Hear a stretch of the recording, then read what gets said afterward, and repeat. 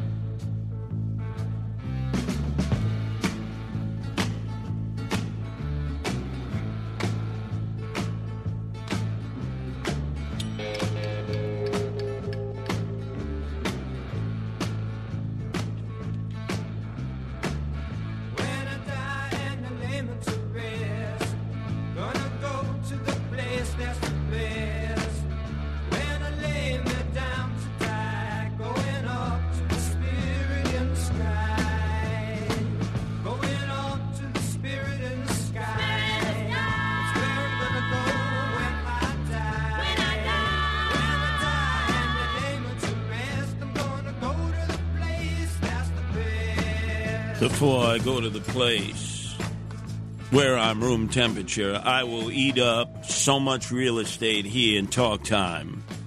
You give it up, I take it.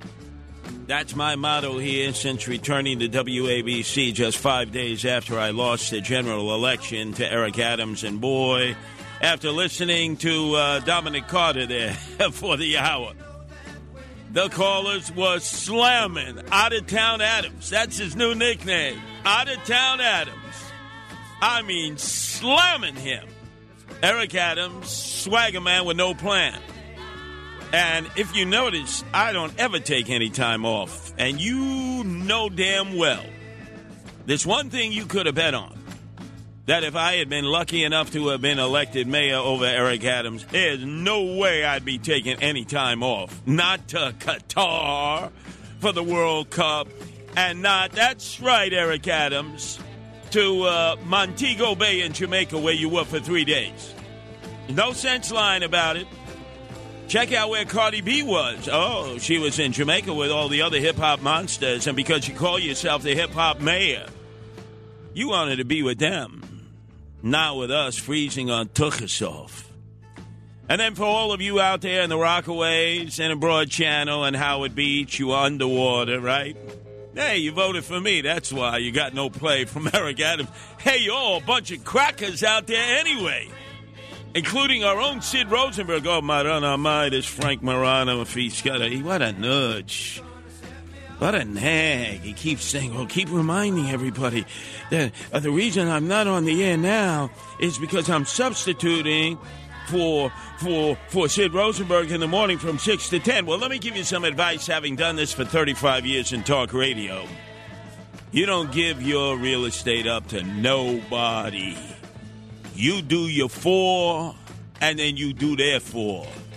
The moment you start giving up your turf, your territory, your imprint on radio, a nationally syndicated talk program from coast to coast, that's a mistake.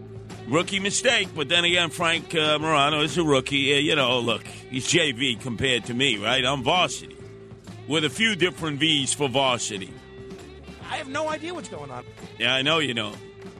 You never should have done that, Frank. You should have told him, I'll do my 4, 1 to 5, as I do Monday through Fridays, the other side of midnight, and then I'll take an hour, recover, while we go that whole news hour with Deb Washington or whoever's substituting for her this week. Deb Valentine, I'm sorry. And then come back and do the 4, the Sid Rosenberg 4, Sid Rosenberg and Friends. But never, ever, ever give up your real estate. It reminds me that the other side of midnight, I do the weekend side of midnight. I call it the better side of midnight. Saturday mornings from 12 midnight to 6 in the morning, and then Sunday mornings from 12 midnight to 6.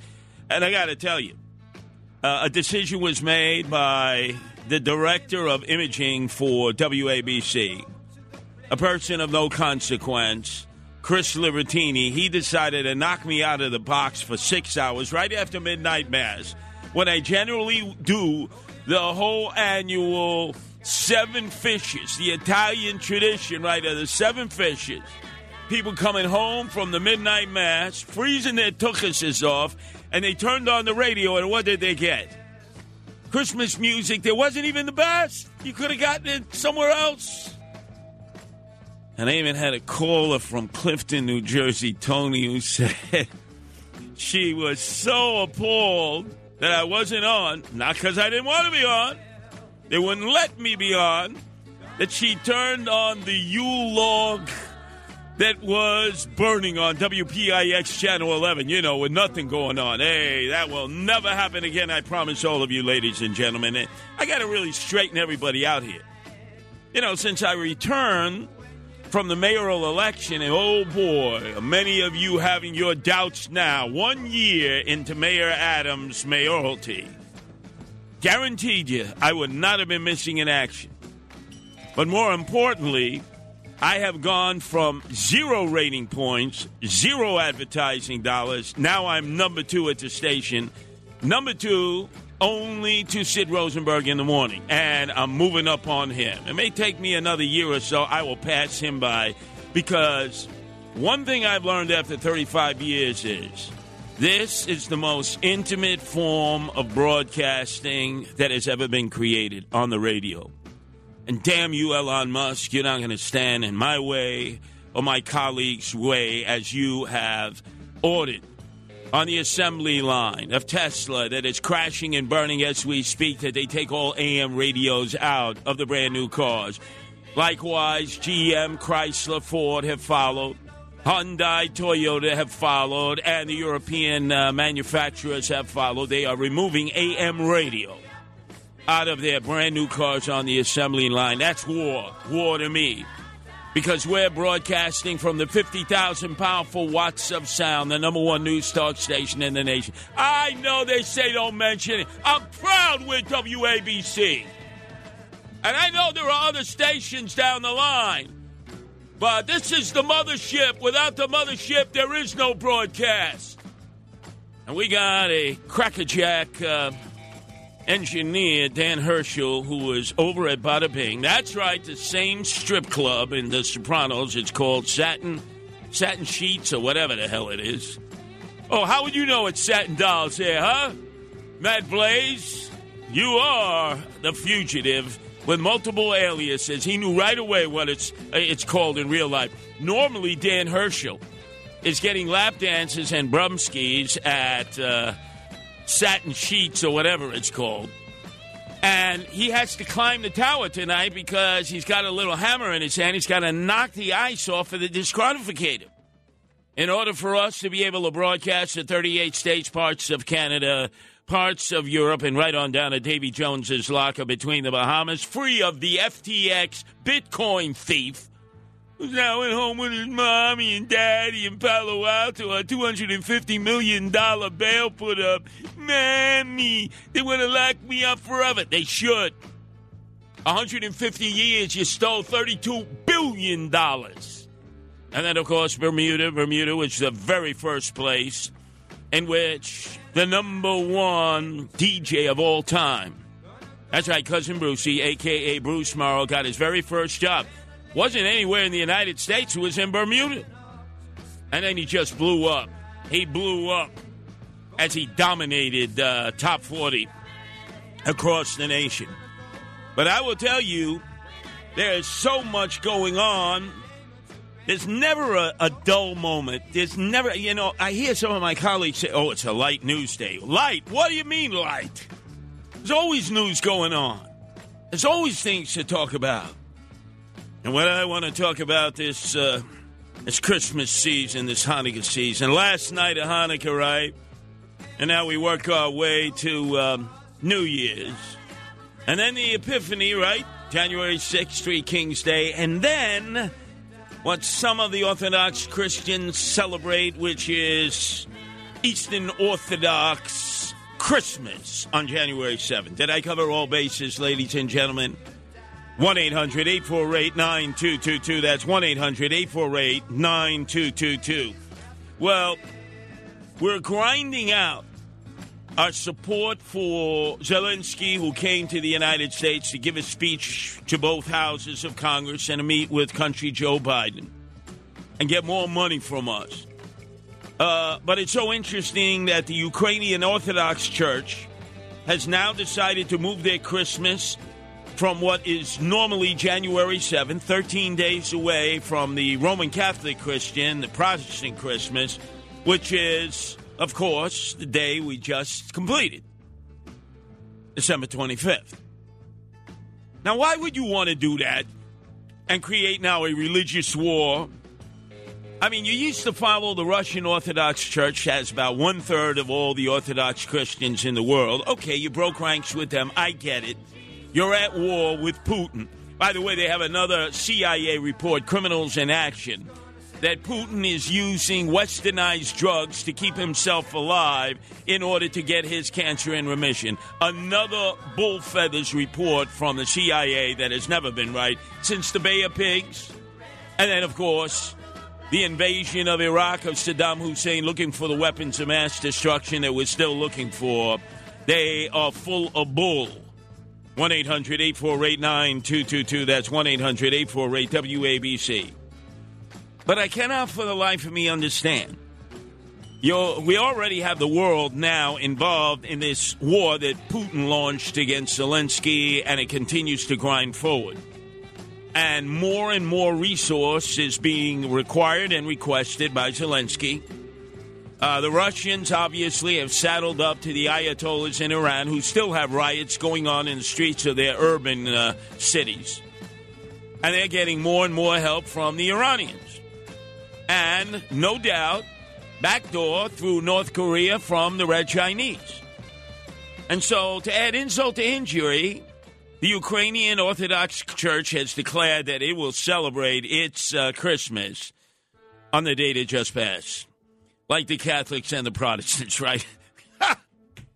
They start wars over this. Oh, that's right. We're already in a war there. That's right. We're going to grind on. And I'm saying to myself, So here it is. Instead of thinking that it's January 7th, what calendar? I'm trying to remember. What was that? The Gregorian calendar, the Julian calendar? I think it was the Julian calendar. Who knows? I used to get free calendars like all of you, right, at your job. They give you a free calendar. You think I knew it was the Gregorian calendar or the Julian calendar? It was a calendar. And some of you guys would have nude women in your calendars, so you would barely pay attention to the days of the month. You'd be looking at the drop-dead gorgeous women with no clothes on, be honest.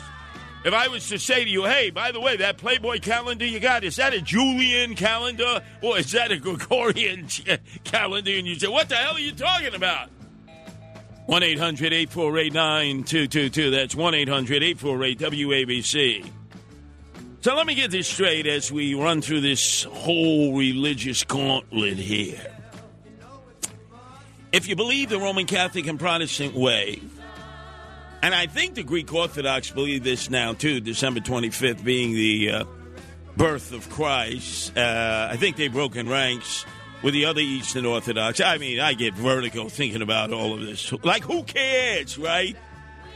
You mean to tell me you know exactly the day that Jesus Christ was birthed? Of course not. And so they would fight the line of demarcation, right? East versus West. The Vatican, where the Pope was infallible. Never been infallible.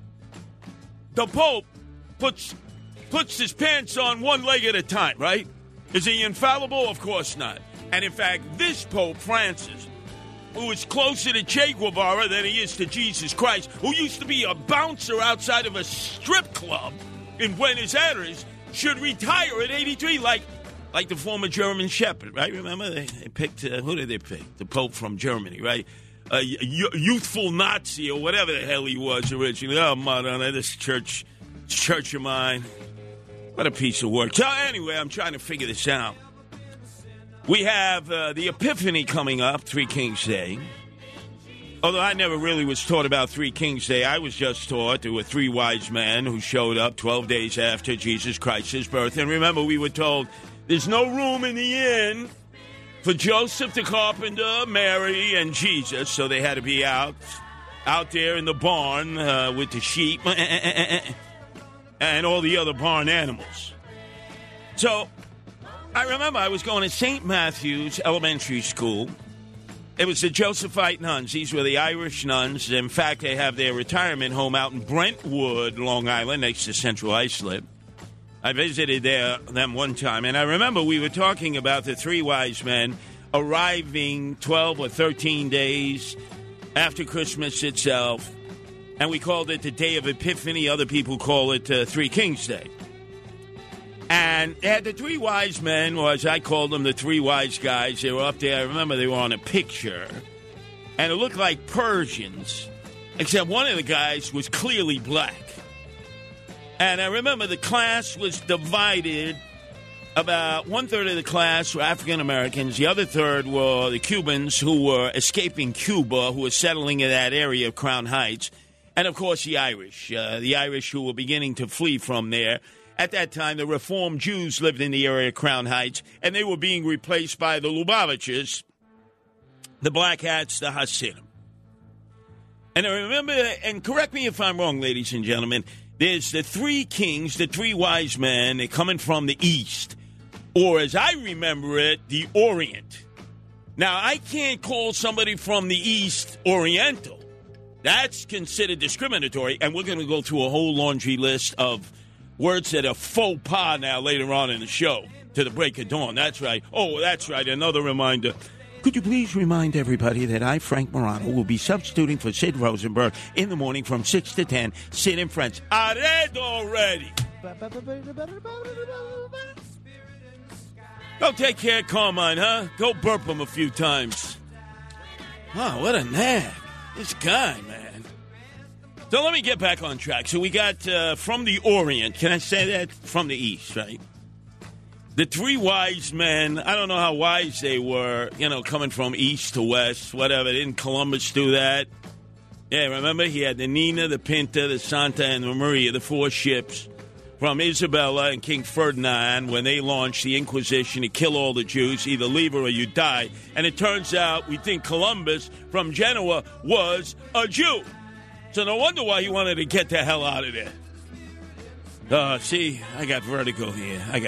So we have the three wise guys, and they're coming to visit the baby Jesus. They're following a star. Now, if you've ever looked up in the darkness of night, before there was all this pollution, there's like 53 million stars up there, right?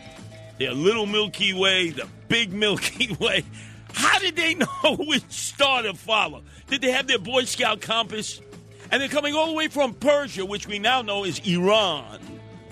And they're following this star, and it leads them to the baby Jesus in the manger with Mary and the carpenter Joseph and all the barn animals, the sheep and everyone else. And they come with presents. How did they know to bring presents? Anyway, they came with gold. We know what that's for. They came with, what was the other? I'm trying to think. What were the different things that they brought? There was the gold, the mirth. The mirth. Now, what the hell is mirth? That's like embalming fluid. When you really have pain, instead of taking fentanyl, you take mirth. Does anybody out there know what the hell mirth is? 1-800-848-9222. That's 1-800-848-WABC. And then the black guy, who was part of the three wise guys, the three kings from the Orient. Can I say Orient while I'm saying it? Because that's the way it was described to me by Irish nuns, Josephite nuns, who were married to Jesus. They had the ring. Don't tell me they were wrong. But they brought, what was that, Frankenstein? What was that, the third thing? No, frankincense. Now, hopefully that wasn't like turlet water, like some of the guys will put on. They'll put on that Old Spice, that high karate. Oh, they stink. That perfume. What the hell is frankincense? And then all of a sudden, oh, man, I'm confused now. And then January 7th, the real Eastern Orthodox, or the ones who claim to be followers of Russian Orthodox Christian faith out of Moscow, and not out of Constantinople, the Greek Orthodox, which is in Turkey. Oh, man, my head is going round and round now. And then you got the Serbian Orthodox, you got the Romanian Orthodox, and they wear these real nasty-looking hoods.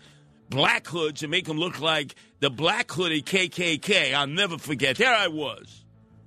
With John Catsimatidis himself, we had traveled to Havana because Fidel Castro at that time, behind his sugarcane curtain, wanted to show he was open-minded to religion. So he invited the head of the Greek Orthodox Church to come to christen a basilica, for all the Orthodox, Eastern Orthodox that were in Cuba. None. Yeah, there were like 5 Jews left. There was a synagogue there. I remember we saw that. A bunch of drunk Russians who decided not to leave Cuba when all of a sudden Nikita Khrushchev said, we're taking our nuclear warheads out of there, We're taking them out because JFK has taken his nuclear warheads out of the border between Turkey and Russia, and that's it. And he left behind a few drunken Russians. But they were not religious. So he said, I want a basilica, Greek Orthodox. And all the Orthodox came on. They were the Russian Orthodox from Pennsylvania Avenue. They tried to recruit me. They tried to get me to convert. That church, with the Onion Dome or the Russian Orthodox, right in the middle of East New York. What the hell? There may be like 4 Russian Orthodox in all of that area. And they had a whole big church there. How they didn't get broken into? Because you break into one of their churches, all they have are tapestries. There's no statues. There's no gold. There's no ornaments. All there are tapestries. 1-800-848-9222. That's 1-800-848-WABC. And then they talk about the baptism of Jesus when he became a young adult there in the River Jordan by St. John the Baptist. Have you ever seen the River Jordan? Have you ever been to Israel? Have you ever seen? I've been there, a little trickle with garbage and flotsam and jetsam and sewage. And I said, this is the River Jordan. And as an Israeli told me originally from Russia, he said, if we ever have Armageddon here, it's not going to be over oil. It's going to be over water. Between us, the Jordanians, the Syrians in the Bekaa Valley, with the Lebanese, it's water, water, water. I looked at the River Jordan there where Jesus was baptized by John the Baptist, and I said, you're kidding. It's a little trickle there of flotsam and jetsam. What happened to the rushing waters of the River Jordan? And that's when I realized this is all theater of the mind. That's the kind of radio I do. Because if I were to suddenly tell you the River Jordan was just a little trickle of sewage water, flotsam and jetsam with garbage on both sides, you would be so depressed. I know some of you are depressed that Frank Morano is not here, right? 1 to 5, Monday through Fridays, the other side of midnight. Well, guess what? Man up and woman up, I'm here, right? The better side of the other side of midnight. They took 6 hours from me Sunday morning, 6 hours I'll never get back. And I am going to take all the real estate available here, and once you give it to me, I don't give it back. Because I am an Indian giver. Oh, no. Am I permitted to say that? Or is that considered racist? And by the way, ladies and gentlemen, why did we create that term Indian giver? What relevance did that have? I remember people would be telling me as a kid, you don't want to be an Indian giver. I would repeat that over and over like a parrot. Like a lot of my colleagues in talk radio repeat the same 3 things in talk radio. Joe Biden sucks. Donald Trump has fallen off his horse. And the new star on the block is DeSanctimonious. I can hear that all day long, all day long. It's like I hear the echo in a chamber in the tunnel. It's like a cappella and doo-wop combined. I say to myself, it's not the type of radio that I'm going to be doing. Our number's 1-800-848-9222. That's 1-800-848-WABC. If some of you are wondering, where's Frank Morano? Well, he decided not to be with you because he'd rather be doing the morning show in just a few hours. And guess what? I say oofa. I'd rather be with you. 1-800-848-9222. I have no idea what's going on. It's The Other Side of Midnight with Frank Morano. Frank Morano.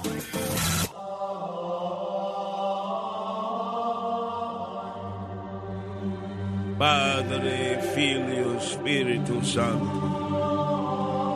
So let me try to figure this out in the church that I was birthed into, but they give me agita, the Roman Catholic Church. So I'm hearing from pro-life people, and I'm not pro-life, I'm pro-choice. I know a lot of you are going to get upset with that, but look, I'm pro-choice, I'm not pro-life. But Pope Francis, who should retire at 83, has decided to bump one of the leaders of the anti-abortion movement, remove him from the priesthood. That means he's defrocked Frank Pavone. I don't really know him that well. I know he's hardcore. He's a Trumper.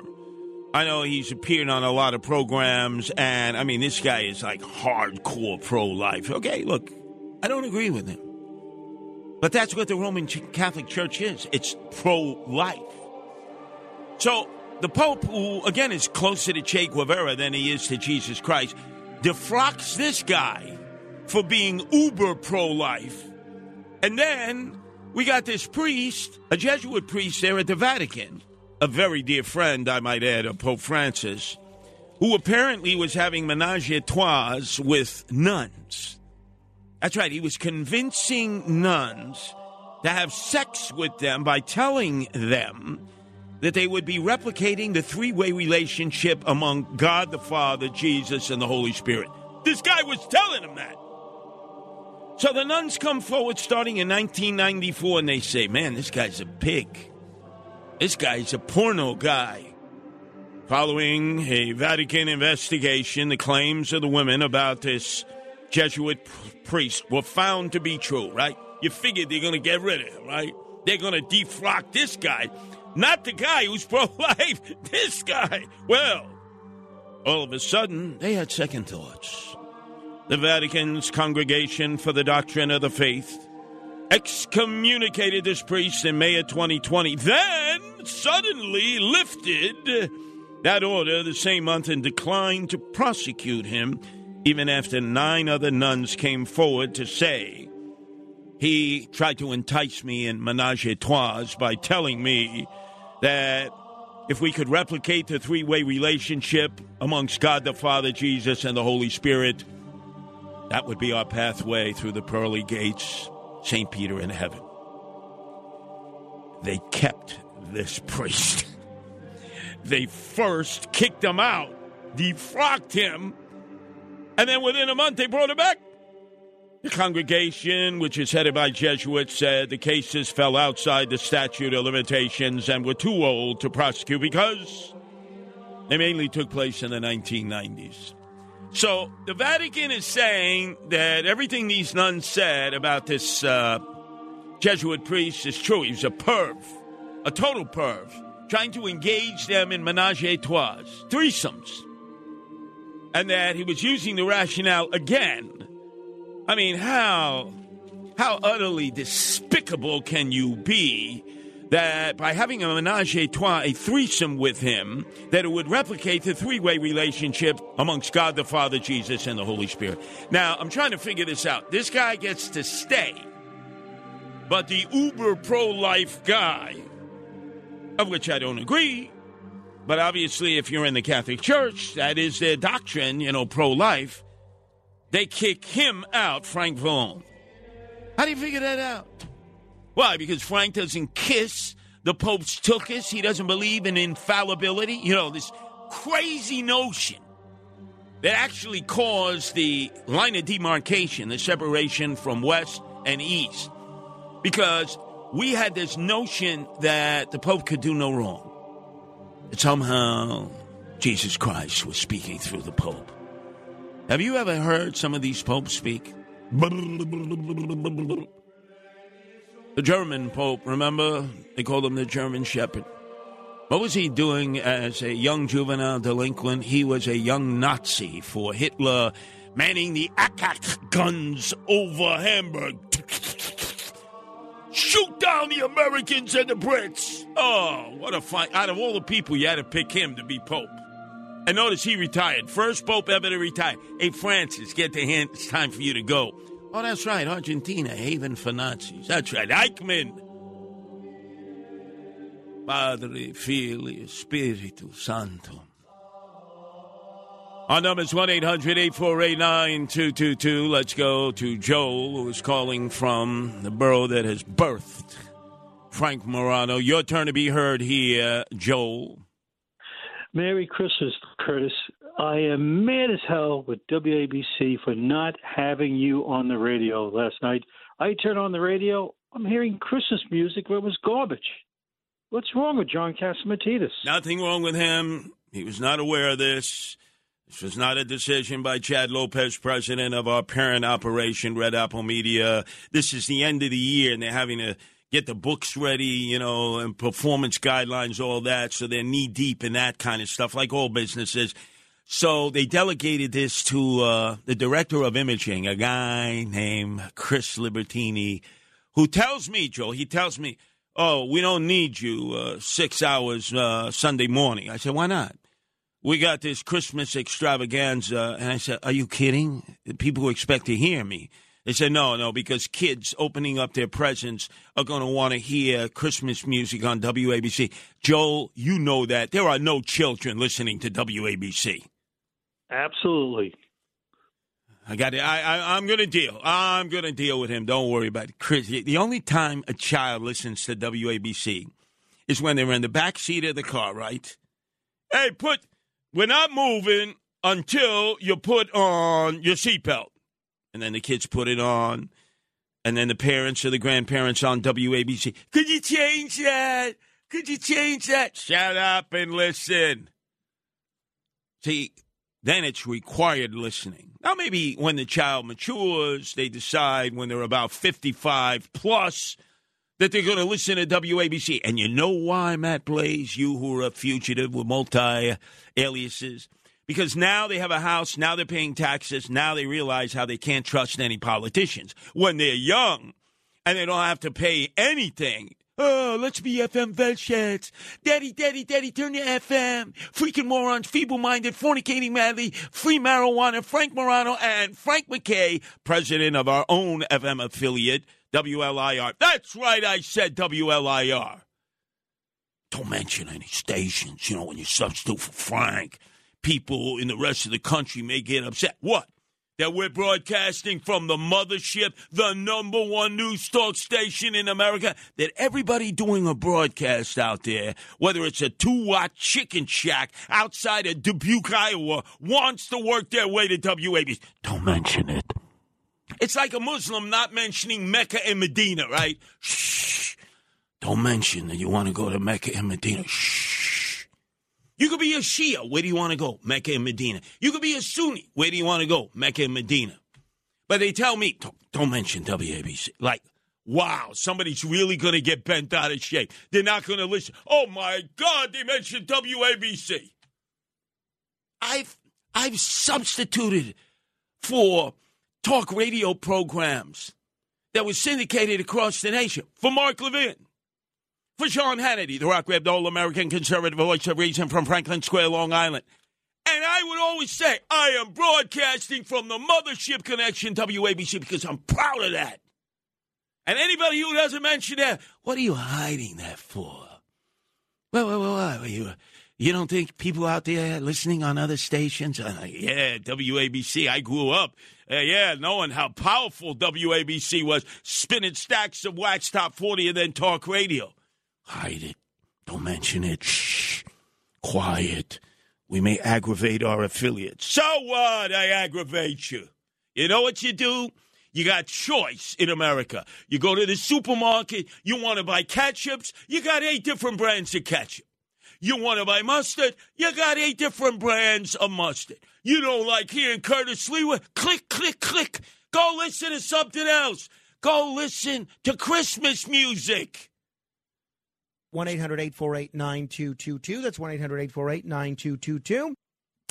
I still ask those questions.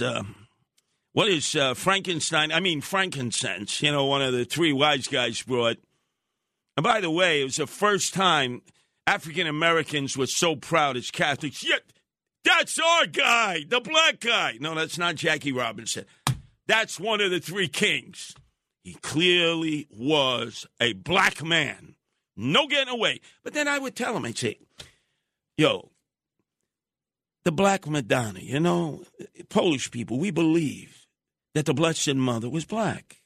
Look at the Lady of Czestochowa in Doylestown, Pennsylvania. She's black. Look, you go to Krakow, to the cathedral there. She's black. Now, some of them have said, well, the original painting was damaged in a fire. That's bull feathers. We, from Southern Polish heritage, my grandfather Anton, my grandmother Wanda, from their little town of Limanova in the highlands right near the border of Czechoslovakia, dairy country, our Blessed Mother is black. Now, in the north of Poland, they say, no, our Blessed Mother is white.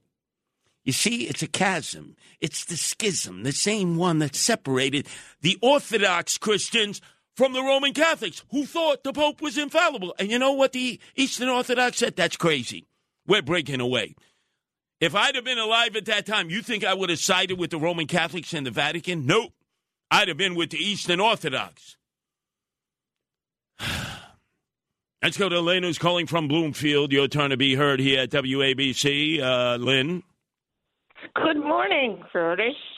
Happy New Year to you. But I have a question for you. Several nights ago, you were talking to a woman named Cindy who had no heat. Do you recall that? Yes, she was from Elkhart, Indiana, with her husband freezing her tuchus off, her boiler. Yes, and you said you would try to help them, but I never heard the answer. Were you able to help them at all? Well, Lynn, that was Saturday morning, right, that I was talking to her. But they bumped me for 6 hours on Sunday morning for Christmas music, so I couldn't give you an update. I put out an SOS to Peerless Boilers, great advertiser, on the Sid Rosenberg morning show.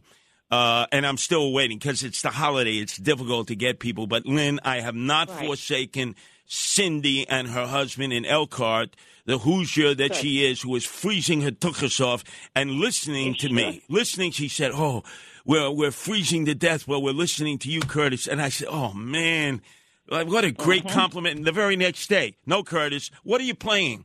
Oldie moldy Christmas music that, in fact, if I had Spotify, they had better music. Better music. So you see, Lynn, you are hilarious. I have not forsaken Cindy in the heartland of America, Elkhart, all right. Well, Indiana. Thank you very much.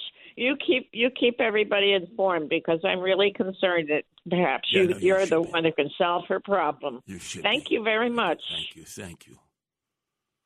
There was a situation involving Cindy in Elkhart, Indiana, not far from South Bend, you know, where Buttigieg had been the mayor.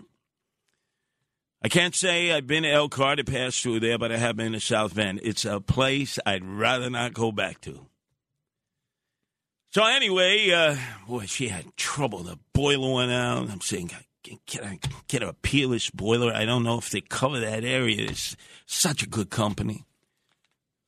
I could have given an update like 24 hours ago, but they wouldn't let me do it. Because I had to play, I don't know where they got that Christmas music from. I mean, Matt Blaze, come on. Man, I'd rather play Christmas music from a jukebox from 1934.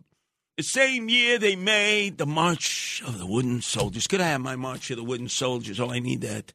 I need that Laurel and Hardy, the March of the Wooden Soldiers. And then to be watching it early this morning with my wife, make that Sunday morning after we gave our 18 rescue cats their catnip presents. Oh, they were jumping all over the place. And then my wife says to me, Curtis, you know, they claim that it's anti-Semitic and anti-black. I said, what are you talking about? The guy who wants to kick the woman out, the old lady in her shoe, he seems to represent a Jewish landlord. I said, hey, what are you talking about? They are seeing things that don't exist. He's a freaking landlord. And then all of a sudden, you know, at the end, the troglodytes who come out, oh, those are black people. No, they're not black. They live underground. Oh, they're black people. It's racist. They're not going to do that to the March of the Wooden Soldiers to me I was a Hal Roach production, and I remember the first time I saw Mickey Mouse was in that. Yes, on loan from Walt Disney.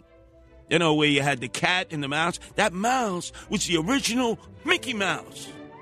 And then, of course, the Three Little Pigs. Yeah, that was on loan from Walt Disney.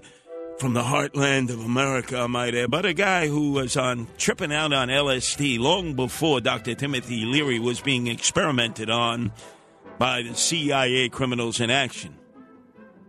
He ruined that for me. The March of the Wooden Soldier. They're claiming it's anti-Semitic, it's anti-black.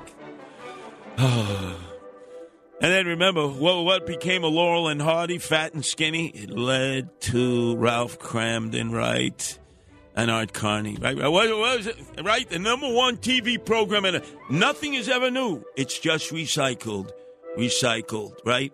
Fat and skinny, Laurel and Hardy. Laurel was from England. Hardy was from Georgia. Then led to Abbott and Costello, right? Costello was from Patterson. I have no idea where Abbott was from, but that was like fat and skinny. And then, of course, the ultimate one, Ralph Kramden and Art Carney in Bensonhurst, Brooklyn, the Honeymooners. See?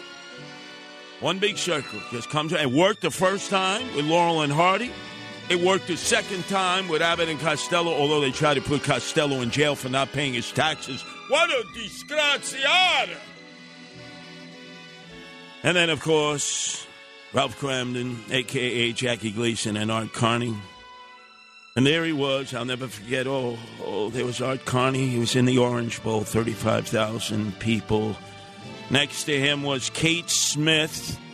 And then Anita Bryant, the Tropicana Orange woman, as they were trying to ban my favorite, Jim Morrison and the Doors. Why were they trying to ban Jim Morrison and the Doors? Because Jim Morrison had committed some lewd acts on stage in a performance in Miami, went to perform in Europe, and all of a sudden, Jackie Gleason, Kate Smith, and Anita Bryant led this pilgrimage, this surge, this attempt to ban Jim Morrison and the Doors from America. And I said, I love you, Ralph Kramden, but you're wrong here. I love you, Kate Smith. God bless America. You're wrong here. And Anita Bryant, I don't drink Tropicana orange juice, but then he goes, here it is. Jim, let me hear it. Yeah.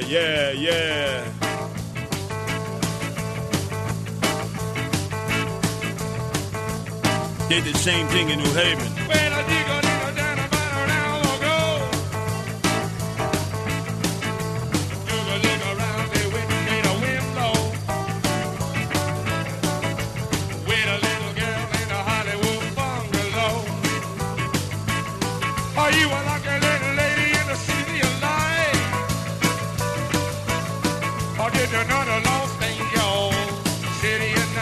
My all-time favorite.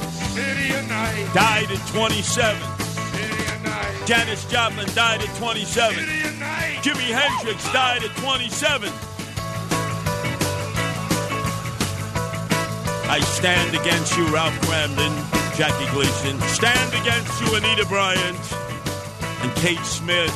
I stand with you. The Yankees, they scrubbed you in the seventh inning stretch. That would be disgraziata. But on this one, Kate Smith, you were wrong. Although every morning in Wildwood, New Jersey, even when the hawk is talking like now, beginning of the day, they play Kate Smith, God Bless America. Right? It was God Bless America, right? Yeah, that's right. I hate you, Randy Levine, president of the New York Yankees, for getting rid of that seventh inning stretch song of Kate Smith. God Bless America. That was the will of George Steinbrenner Sr. You violated that. 1-800-848-9222. That's 1-800-848-WABC.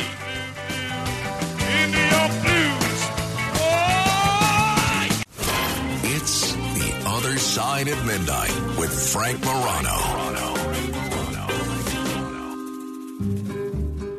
Dominique, Nique, s'en allait tout simplement, routier, pauvre et chantant. En tout chemin, en tout lieu, il ne parle que du bon Dieu, il ne parle que du bon Dieu. The Flying Nun. À l'époque où Jean sans terre, Remember up in Bedford était Park, Dominique, notre there père, was Mount St. Ursula. Now, my sister went there, my older sister, Alita, and they're the old French nuns with the big white habits that made it seem like they were going to glide. If there was a heavy wind like the other day, 50 mile an hour, they would have been gliding up there, you know, like drones. Oh, give me that.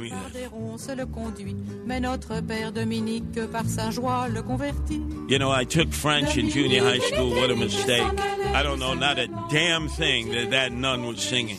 I couldn't even order from a French menu now. I should have taken Spanish.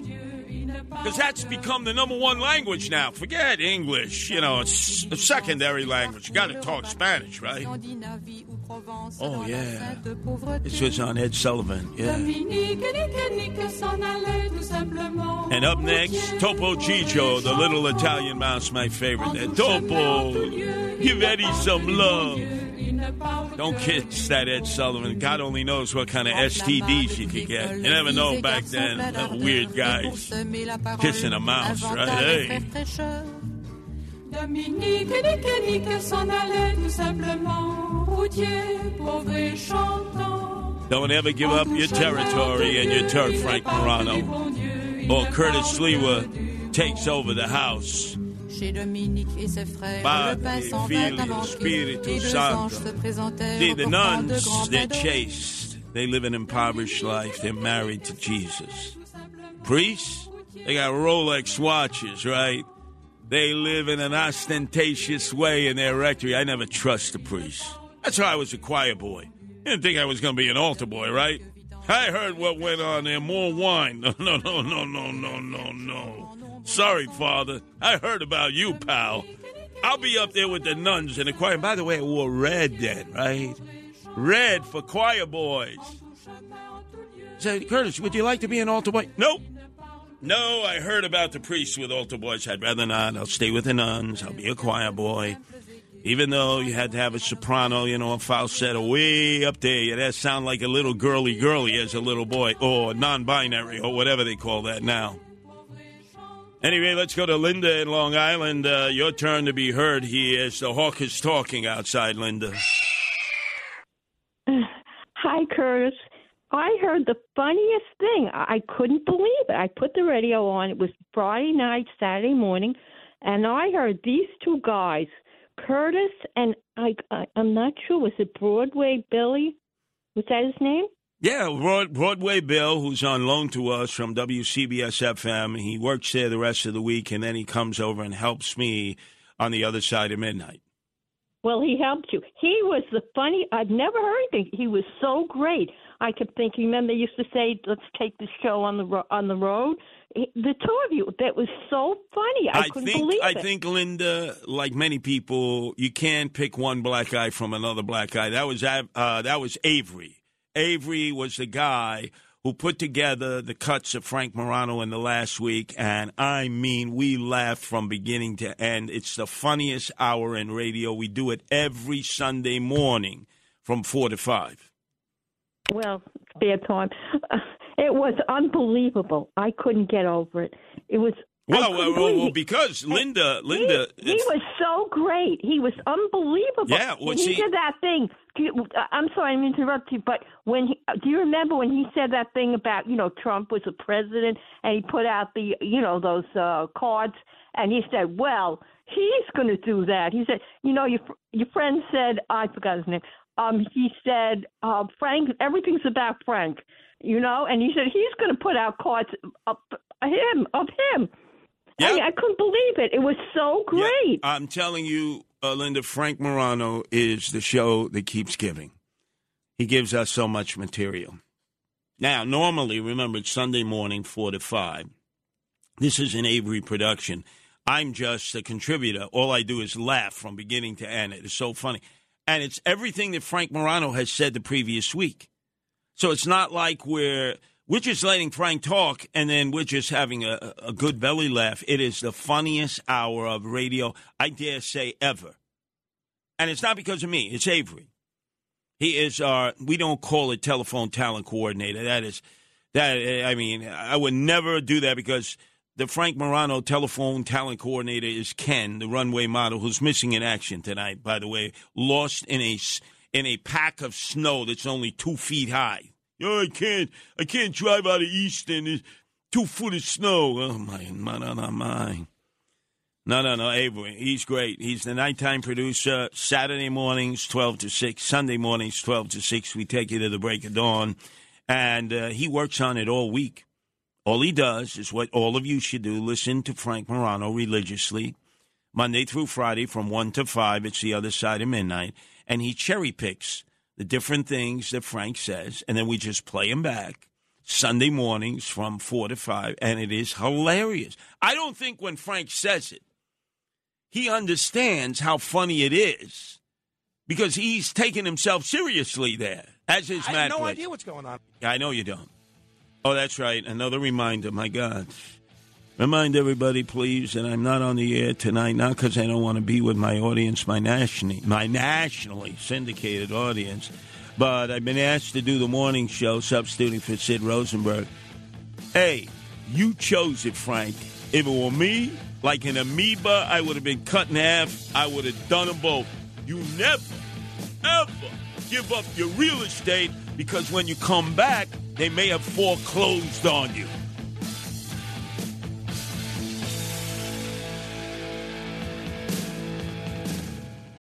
When you need mealtime inspiration, it's worth shopping Kroger, where you'll find over 30,000 mouth-watering choices that excite your inner foodie. And no matter what tasty choice you make, you'll enjoy our everyday low prices, plus extra ways to save, like digital coupons worth over $600 each week. You can also save up to $1 off per gallon at the pump with fuel points. More savings and more inspiring flavors make shopping Kroger worth it every time. Kroger, fresh for everyone. Fuel restrictions apply.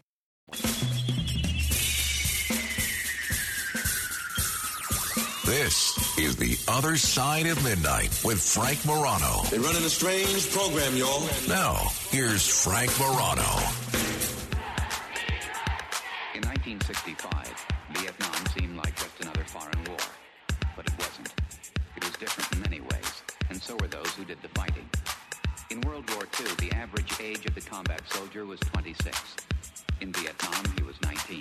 In Vietnam, he was 19. In Vietnam, he was 19. In Vietnam, he was 19. 19. The heaviest fighting of the past 2 weeks continued today, 25 miles northwest of Saigon. I wasn't really sure what was going on. 19.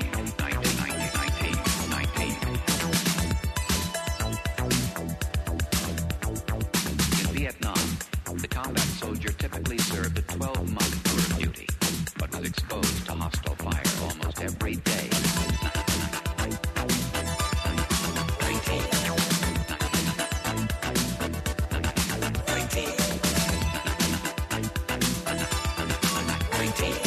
Remember it like it was yesterday. In the heat of the Vietnam War, as the song by Paul Hardcastle says, average age of those sent to fight was 19, whereas in World War II, 25, 26. It was 1967, and I was 13 years old. And whereas I'm watching accounts on TV, as we were being lied to, the body count of the North Vietnamese and the Viet Cong, and that any day we could win the war. This is 1967. Race riots were breaking out in urban America because of the assassination of Martin Luther King Jr., primary one.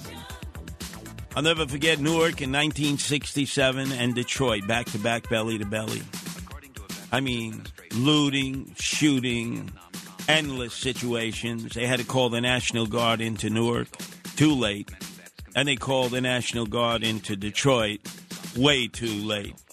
And why did they do that? Because people went on rampages. They were looting everywhere. I bring this up because I'm looking at Twitter feeds coming out of Buffalo. And I know Buffalo well. I spent a lot of time in Buffalo organizing Guardian Angels years ago over in the Fruitvale section. over in East Buffalo, Bailey Avenue especially, and I'm seeing all these videos. Guys with snowmobiles pulling up to stores, smashing windows, and looting. Now, we've been told it's like 40 feet of snow. All fire trucks can't even move. And yet looters are able to move from store to store in urban Buffalo. And state troopers are lying their ass off. They're doing a press conference with Kathy Crime Wave Holcomb, who obviously has blinders on her eyes, because they refuse to acknowledge all the looting that's going on, especially in the East End of Buffalo. Refuse to acknowledge it. State troopers have said there's only 2 incidents of looting. Bull feathers. Bull feathers. You see women storming this weave store. I mean, they're coming out with every wig imaginable. Then the Family Dollar store, forget about that. They cleaned that out. Of course, 7-Elevens, Aaron's. They're like, and there's state troopers. There have been only 2 reports of looting stores. Please, let's not get bent out of shape. And Kathy Crime Wave Holcomb is right next to the commander of the state troopers, who knows nothing about nothing. You want to end the looting? The way you end the looting is the way you've always ended looting, when it gets completely out of control. You get the cops their shotguns. You let them cock their shotguns, and you let them, and the words have to come from the governor herself and the commander of the state troopers. If you loot, we shoot. Hell yes.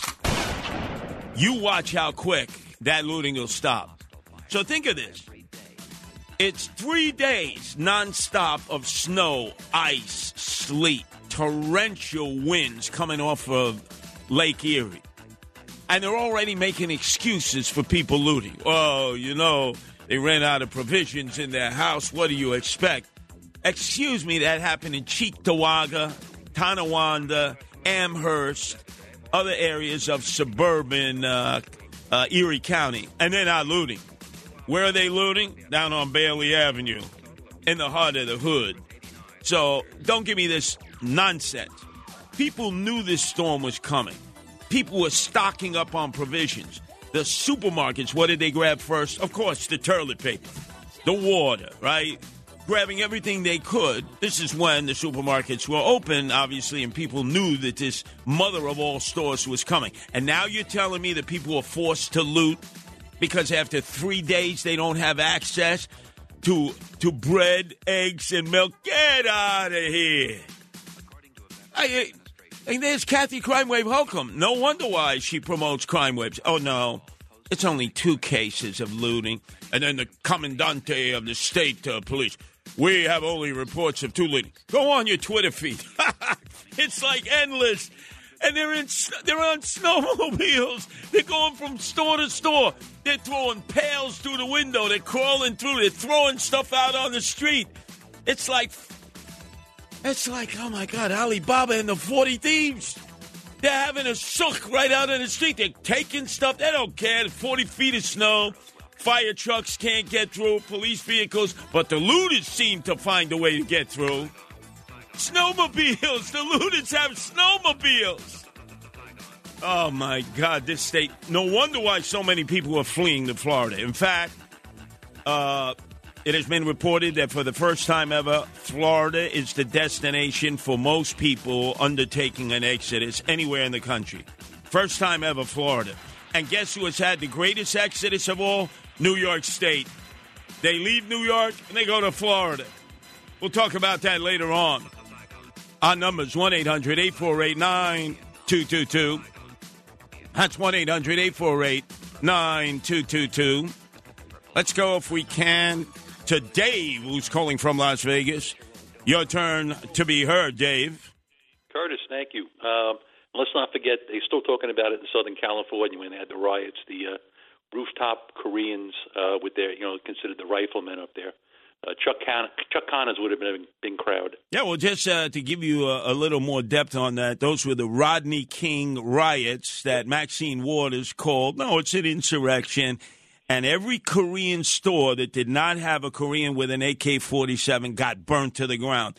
those that had AK-47s, they lived to be able to sell another day. Exactly. And when you brought up the honeymooners, don't forget King of Queens was a derivative of that also. That's right. Excellent cognitive detail. Thank you. And I think you'll appreciate the second sentence because you had asked about myrrh. Myrrh resin has been used throughout history as perfume, incense, and medicine. Now, here you go. Myrrh mixed with pasca or wine was common across ancient cultures for general pleasure and as an analgesic. So now, when you say general pleasure, are you talking like an aphrodisiac, like Spanish fly, like Viagra, Cialis, Levitra? Well, I'm looking at a picture of it. It looks like rock.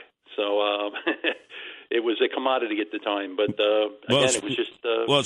Speaking of rock, in the words of Rick James, who was Mr. Buffalo, the only thing he did with rock was smoke it in a pipe.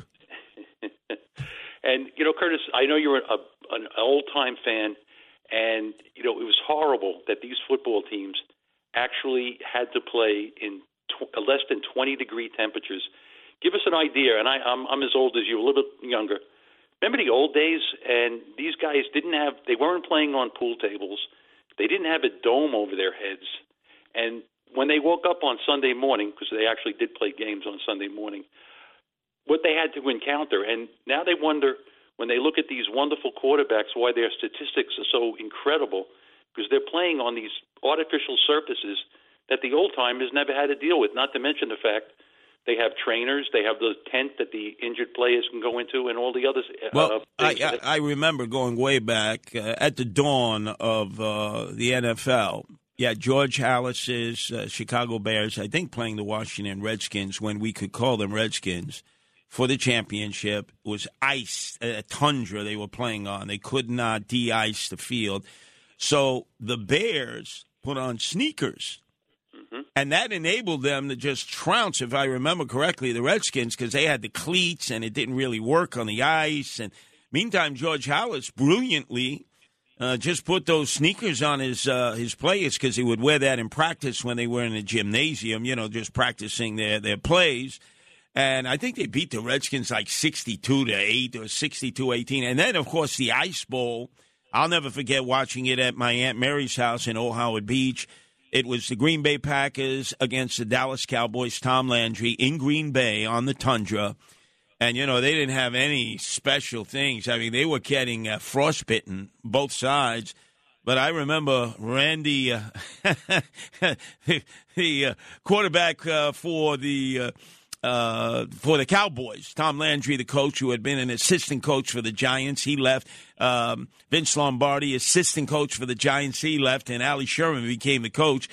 And there he was. Bob Hayes, world's fastest human, was the outside receiver. He could barely run down the field.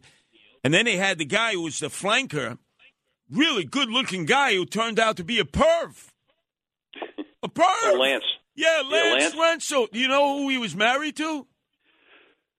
I'm sure it was California gal. No, local gal from Long Island. She would always be on the Dean Martin variety show. Oh, she was so good. Great entertainer. Joey? Yes, Joey Heatherton. Wow. He did it twice. He rode around Dallas. This guy was like a Greek god. Lance Rensel, he was the flanker. He would drop his pants when he would see little girls on the corner. So they nipped them once, right? They grabbed them, said, don't ever do that again, right? He was able to bail out. And, down there, they got the Holy Rollers, the Southern Baptists. They were like enough. But Tom Landry said, I swear he'll never do it again. A month later, he did it again. And poor Joey Heatherton, you can imagine back then, she just fell apart a million pieces. She was never the same after that. But I remember there were ball players who came out of that Ice Bowl on both sides with frostbitten feet, hands, because it was nothing, just nothing to keep you warm. Now, what's the weather situation in Vegas right now? Southern Cal and here are going to get about a week's worth of rain, believe it or not. There's some Pacific thing that's moving through Southern Cal on Tuesday, and anything they get on Tuesday, we get on Wednesday. But they're actually saying it's going to run for an entire week. Yeah, recently you had that floods right down the main drive, right? Well, we got rid of a couple of the bums. Yeah, they went into Lake Mead. So what are you going to do? Lake Mead is empty. You got no water there. Well, we got a little bit, just enough to keep the Hoover Dam moving and stuff. That. A little bit. What are you talking about, Dave? That's a desert. Everybody is flocked to Vegas. There's no water. They take water out of the Colorado River. They go Lake Mead. You look at pictures of Lake Mead, you say, oh, my God, is that a tugboat that is on the bottom there? Yeah, like from 1918. There's no water. What are we going to do? Well, let's appeal to President Biden. Well, we got to figure out a way. Well, what should they do out west? It's all desert. Like maybe desalinization plants, like the Israelis and the Arabs do in the Middle East and Persian Gulf. You think? Although they say it takes about 4 years to get one up and operational like a nuclear power plant. Well, they got to speed up that process, or it's going to be bone dry out there. Salt Lake, right? You can't drink from the Salt Lake in Utah, right outside of Salt Lake City. It's down to almost nothing. 1-800-848-9222. It's The Other Side of Midnight with Frank Morano.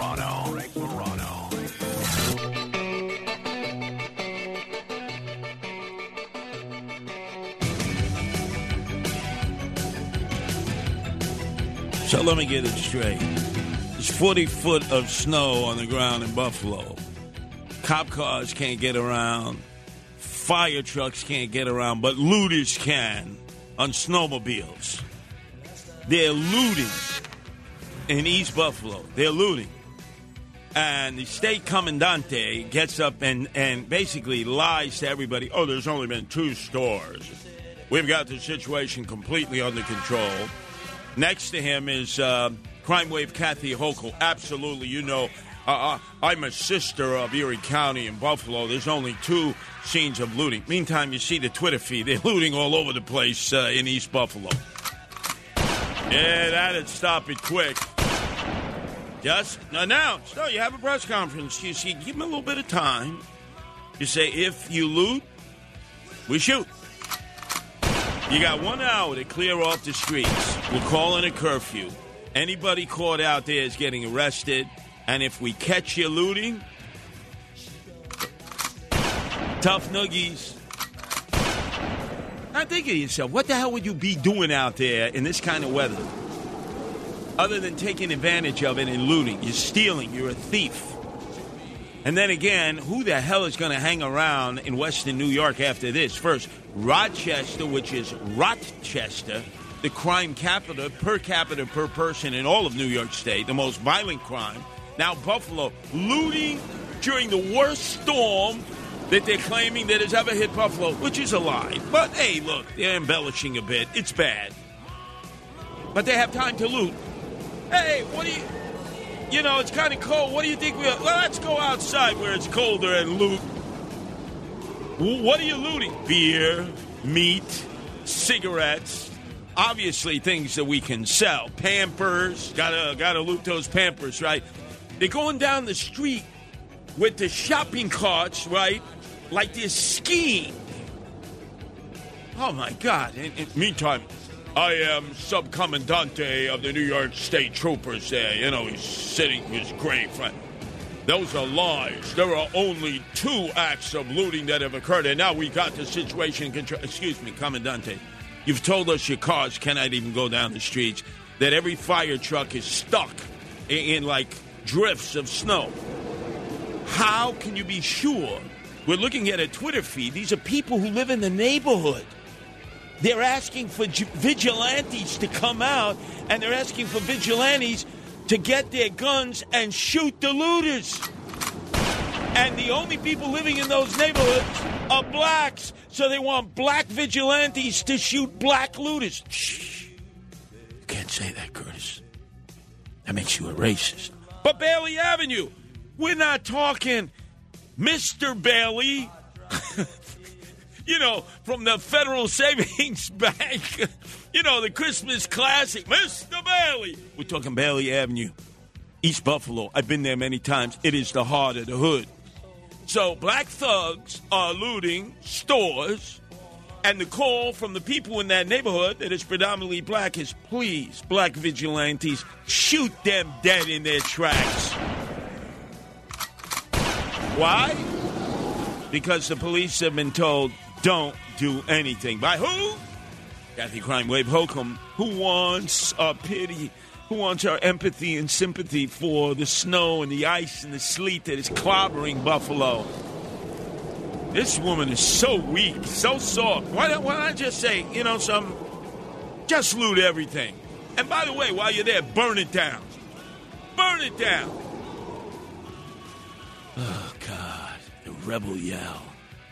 Oh, let's go to Andrew in New Jersey. Your turn to be heard here, Andrew. Hello, Curtis. I wanted to tell you about Mayor Eric Adams, but before I do, I wanted to thank you for my red baseball cap, my Curtis Sliwa baseball cap. I like styling and profiling everywhere I go when I wear it.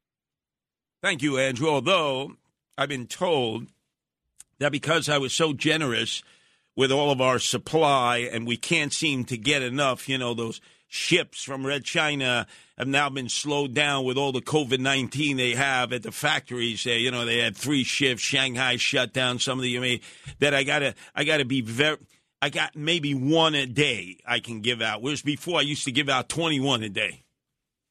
Well, I got mine about 2 months ago, and I'm glad I got it. Good. And look, if you're ever surrounded by a bunch of thugs or thugettes, you put that cap on and you say, see that guy up there? I know that guy. And they'll say, oh, blankety blank, that's OG.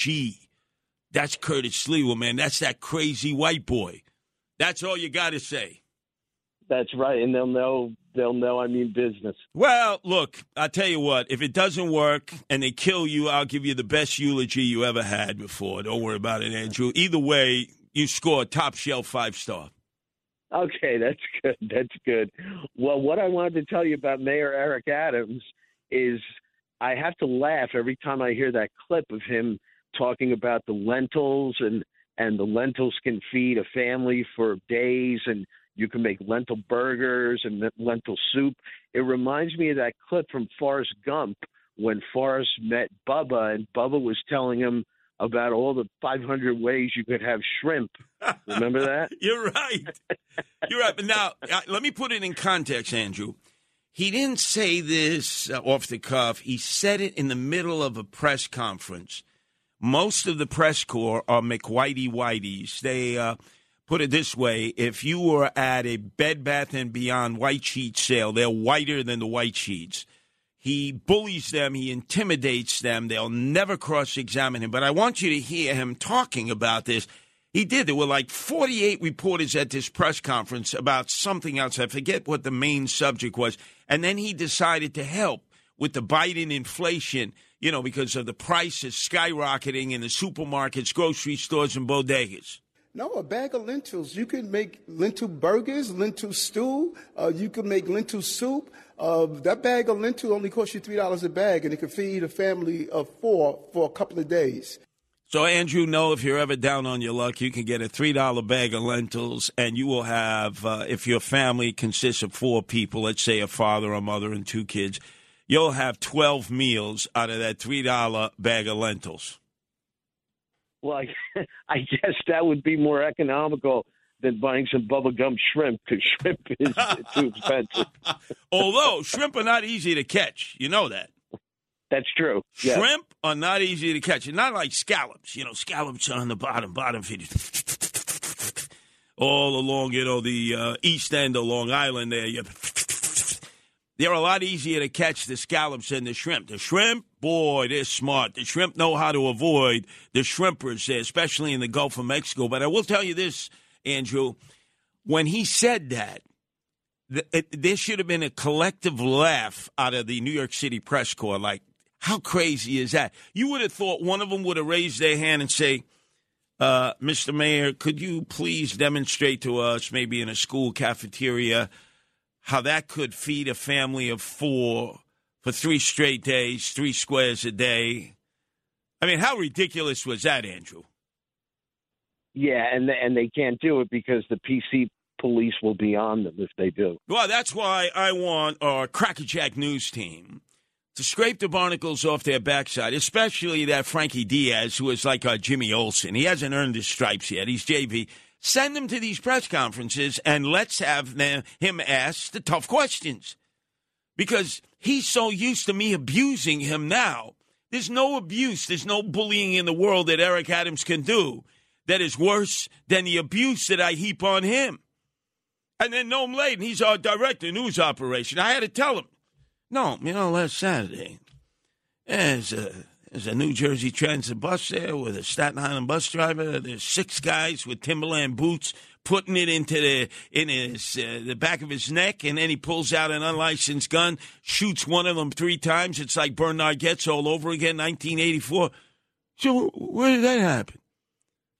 I said, well, you live Jersey City. I know you're up in the Heights with all the hipsters and millennials down in Evergreen, near Martin Luther King Boulevard. Whenever it's named Martin Luther King Boulevard, it's nothing but double trouble. You want to know where crime is in the city? Let's see. I have no idea. I'm traveling to this city for the very first time. Let me see. Oh, Martin Luther King Boulevard. Damn right. That's probably a high crime in that area. What a shame what they've done to the name Martin Luther King Jr. in all these urban areas where inevitably it's a high crime area. Let's go to Lily calling from Queens. Your turn to be heard here. The hawk is talking out there. It's cold, Lily. Cold. Hi, Curtis.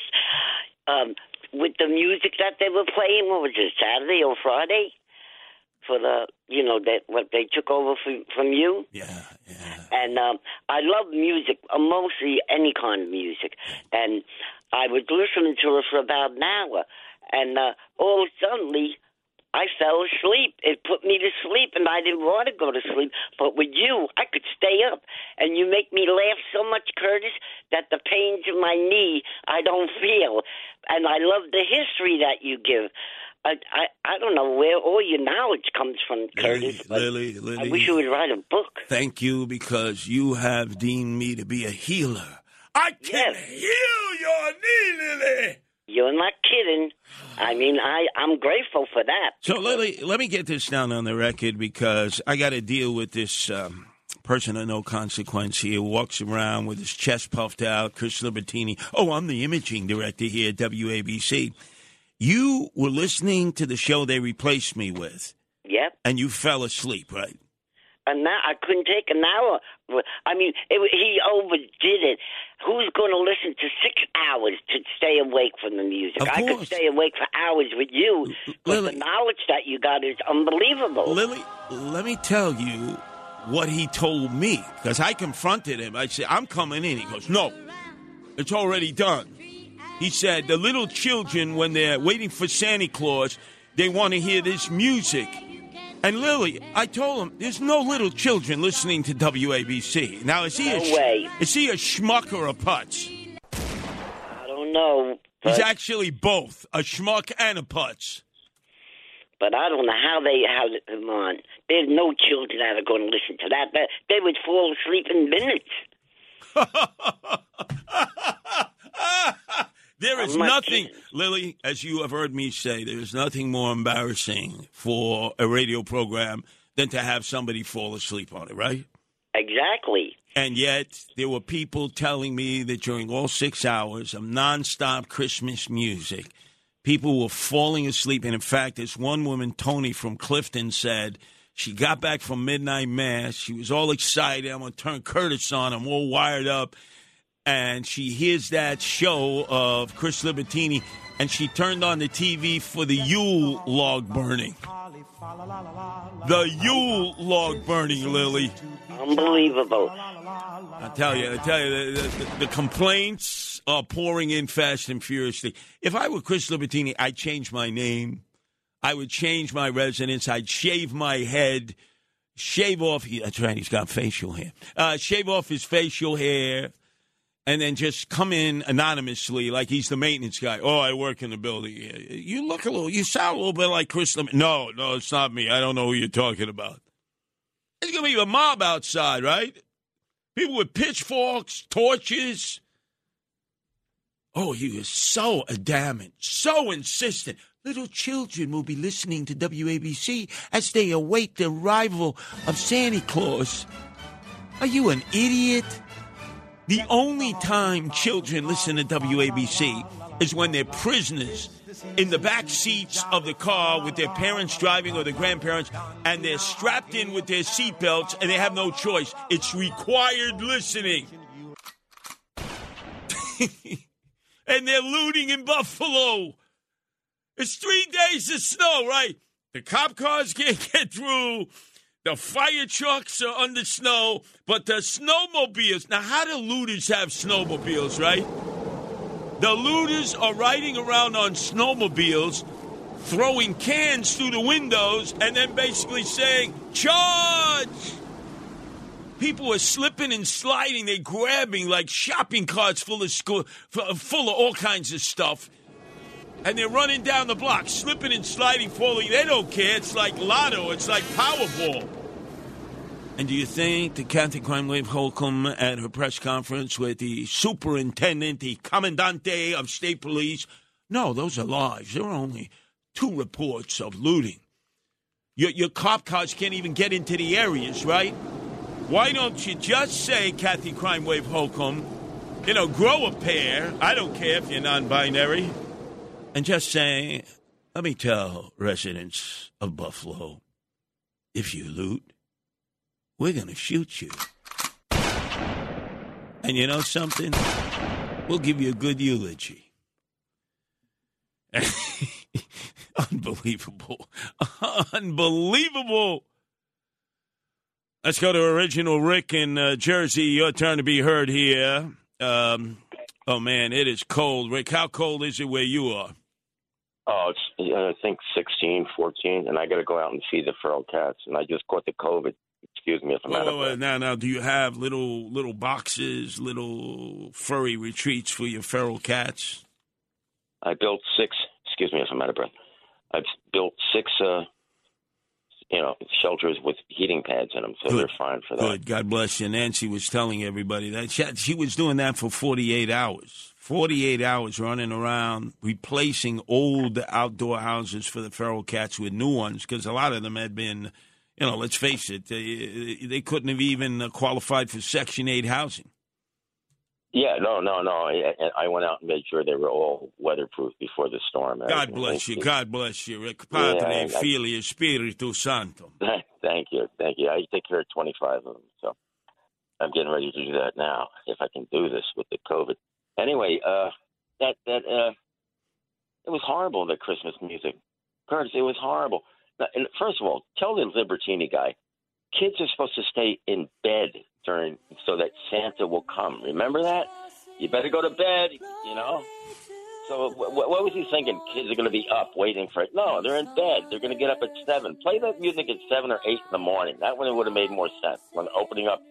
Imagine, I don't think he has any kids, right? I've got 3 sons. Other people have kids. And he's telling us, the people with children, the little kids are waiting for, Santa Claus to come. They want to hear this music. No, they don't. They're supposed to be in bed. Remember, they told you, stay in bed or Santa won't come. That's right. And put a glass of milk out and some Oreo cookies for Santa, right? Well, my father would say, Original Rick, Santa gets that from everybody. Why don't we leave him a beer? And you leave a can of beer. And as he was putting up the Christmas tree, I hear the can open. That makes sense, because he had the rum rouge on his nose to begin with, so he was an alkie.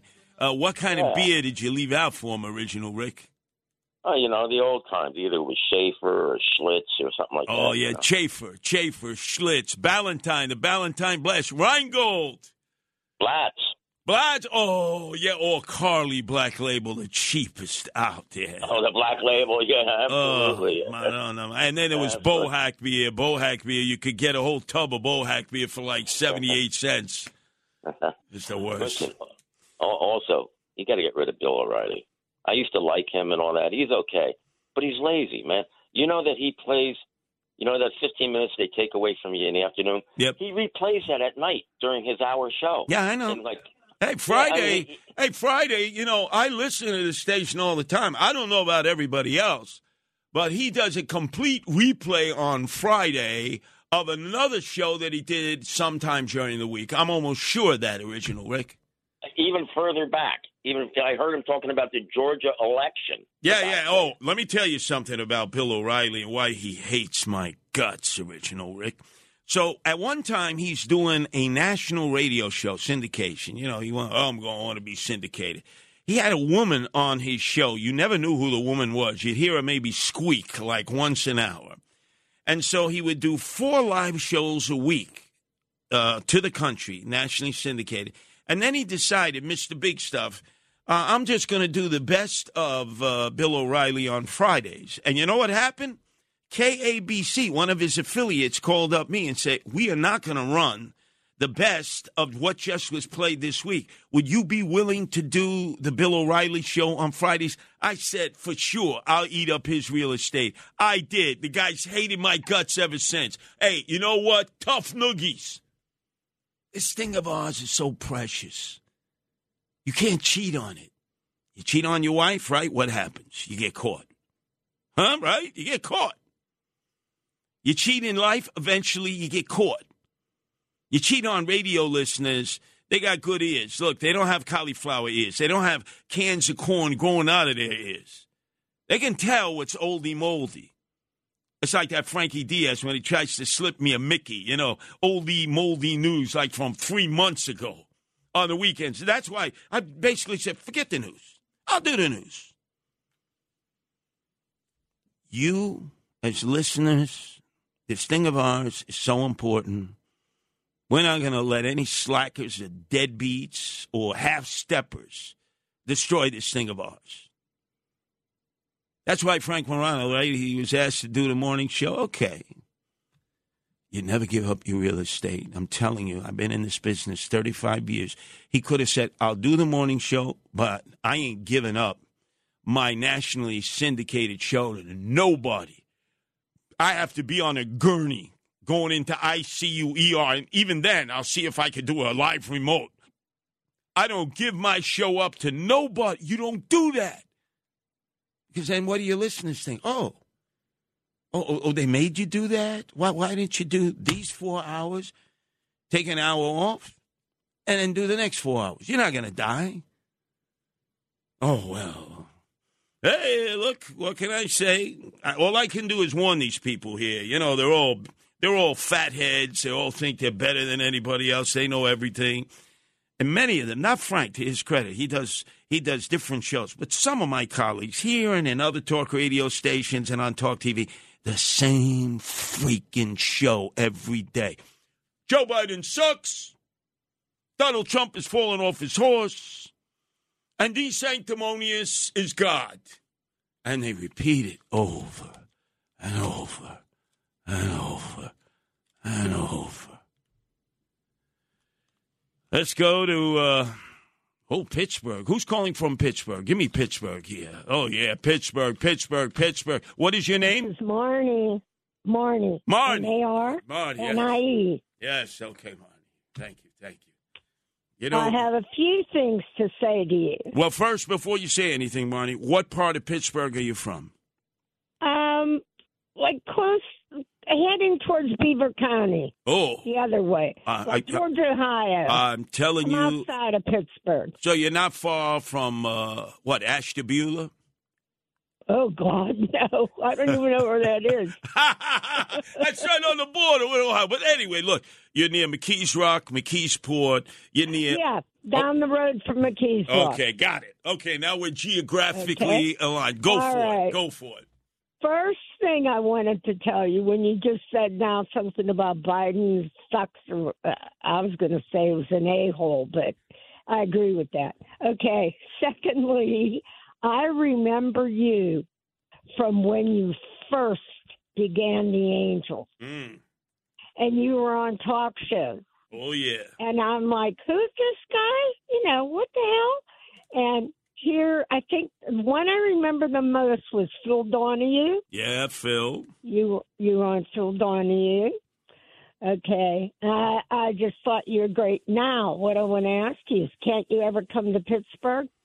Oh, KDKA, right? We need the Angels bad. Oh, yes, there's no doubt. Up in the hill section, not far from the university, you got some projects there. I mean, mean projects. You're absolutely right. I've been to Pittsburgh. It isn't even just there. It's like everywhere right now. Yeah. I was thinking about because I'm not real cool about driving all over Pittsburgh, but I thought, you know what, I'll get on a bus like I used to when I was younger. And you know what? I'm scared of that too. I'm pissed off that in South Pittsburgh, which used to be an enclave of Italians, they took down the Christopher Columbus statue. They took it down. I know. Oh, God. That disgusts me. Well, today, did you hear them saying today they took down Robert E. Lee's something or other? In West Point. Yeah, we're going to talk about that momentarily. That but was it. I'm telling you, you're right. I need to focus on Pittsburgh. Tough city. Tough. I've thought about it so many times. We have all these 15 and 16-year-olds shooting people all over the street. It's really disgusting. You know, I mean, I'm kind of scared, and I've actually been thinking about getting a gun. No, look, I'm not going to. I know the areas you're talking about. You may need one. You may need to be Annie Oakley. But I tell you what, in honor of the passing of Franco Harris, who I always admired, what a stand-up guy he was. I woke up. I'm sorry to interrupt. No, go ahead. But I woke up really early in the morning, and I heard it. I thought I was nightmaring it, you know? Yeah, and I'm like, what? So I got up and went to the bathroom, and I came back, and they were still talking. I said, oh, my God. I can't believe it. I loved him. And you know what? Here's who's married to a white lady? Yes. She went to my church. We're Serbian Orthodox. Eastern Orthodox. That means your Christmas is on January 7th. Correct. Now, what do you think of the Ukrainian Orthodox who have suddenly said, we don't want to be like the Serbian Orthodox or the Russian Orthodox or the other Eastern Orthodox. We want to be like the Catholics and Protestants. We want our Christmas to be on December 25th. Well, I thought they only made that decision because they were afraid they might not make it.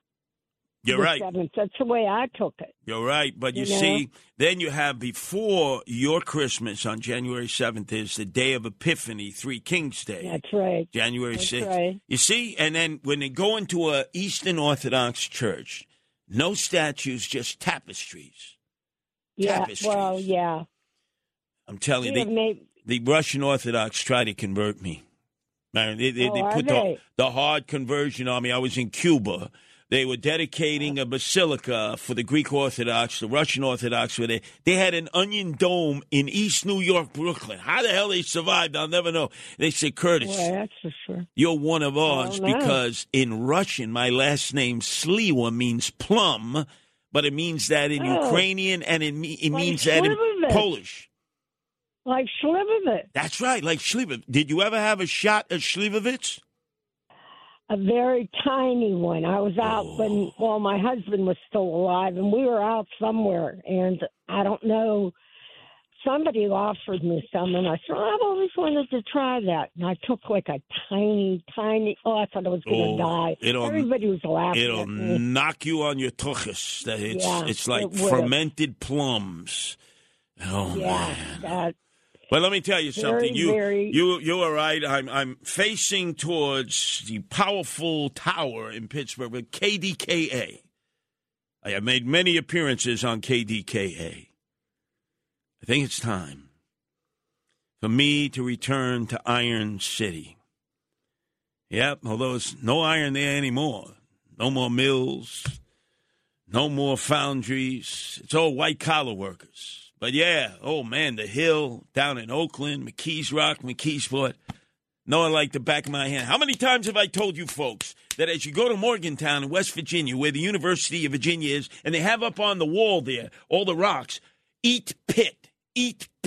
What do they mean? University of Pittsburgh, their football team. University of West Virginia. And then you pass Washington, Pennsylvania. It's only a town of 50,000. Who came out of Washington, Pennsylvania?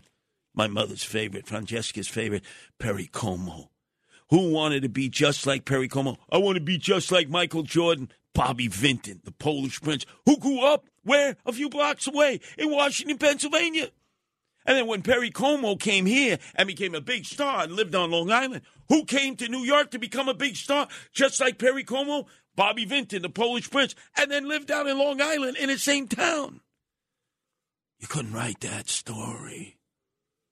Aliquippa. Aliquippa's calling me. That's in Beaver County there. And, of course, Beaver Falls, right? Joe Namath, right? Joe Willie. I felt like it was Rod Serling, the Twilight Zone there. 1-800-848-9222. It's The Other Side of Midnight with Frank Morano.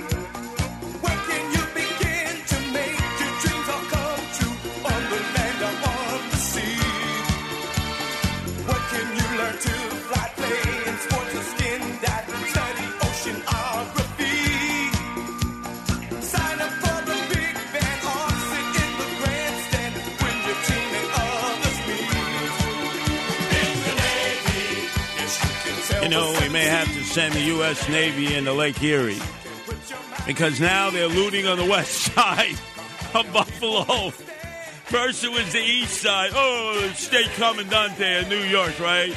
There's only 2 acts of looting, I swear you, 2 acts. It's all over the east side, Bailey Avenue. They're raiding the Weave stores, the Family Dollar store, the 7-Elevens, the Aaron's. And now they're over on the west side doing it. And what's Kathy Crime Wave Holcomb saying? Well, you know, they've been shut-ins for 72 hours, and maybe they don't have enough resource, enough food, and maybe they're forced to loot cigarettes. Excuse me. You know, and they're on ski mobiles. Where the hell did they get them from? Right? Probably stole them too, right? Oh, my God, they're going up and down the block. No cop cars, no fire trucks. They're all snowed in. But the looters, we may have to send the Navy in Lake Erie. You know, used to have the canal, the Erie Canal. Could have gone right through the Erie Canal, right into Lake Erie, and then aimed those guns right offshore Lake Erie and just pounded them. Why can't the state troopers just go out there? Kathy Crime Wave Holcomb, you're the sister of Erie County. You grew up there. In fact, you said, oh, I can look out my kitchen window and see Ontario. Just say, look, I'm giving you all looters 2 hours. If you loot, the state police are going to shoot. That's it. Watch how quickly those streets become desolate. Even if you just crank that shotgun up and shoot it in the air, they're going to go running, slipping and sliding and falling, you know, with their shopping carts full of beef, of chicken, of Pampers, of cigarettes, liquor. Want to bet they're hitting the liquor stores and the jewelry stores and the sneaker stores? Oh, I can't survive. I got to get a pair of Nike. And watch, you'll believe all that crap. Notice, nearby, they've been hit worse. If you're in Cheektowaga or Tonawanda or Amherst or Lockport and you're listening up there, please call us in. Tell us of all the looting that's going on in your suburbs. Not. But in the heart of the hood of Buffalo, east and out west, they're going off and looting. And Kathy Crime Wave Holcomb is saying, well, you know, maybe maybe it's for necessities, It's like, who are we to judge? It's all replaceable. Don't those stores have things are bad when they loot the dollar store. Right? When they loot the dollar store, the family dollar store. It's low-budget looting. But you know what they hit first, the liquor store, then the jewelry store, then the sneaker stores, and then finally, the lowest on the food chain, the family dollar stores. 1-800-848-9222. I know some of you have battery-powered radios, those Beijing wind-em-up radios from Y2 chaos that never occurred back then when, from coast to coast, remember? Who was he?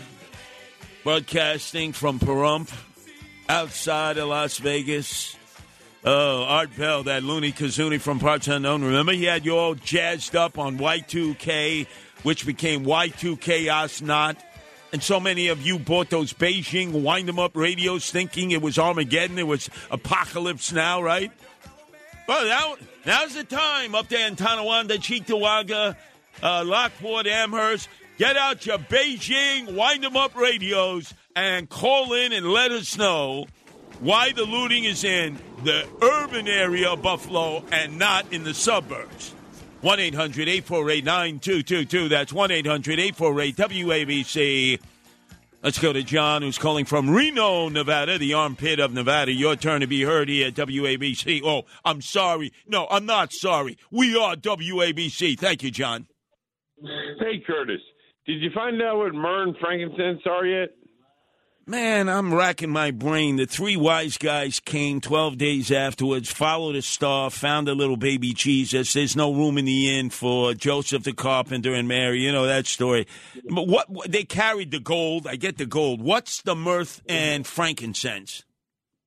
Well, they are hardened gum resin from the barks of trees that are used as either incense for aromatherapy or as a medicinal antibacterial.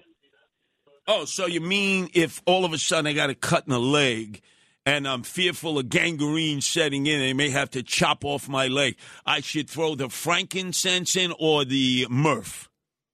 Yes, the myrrh. The myrrh. Hey, myrrh, get over here, myrrh.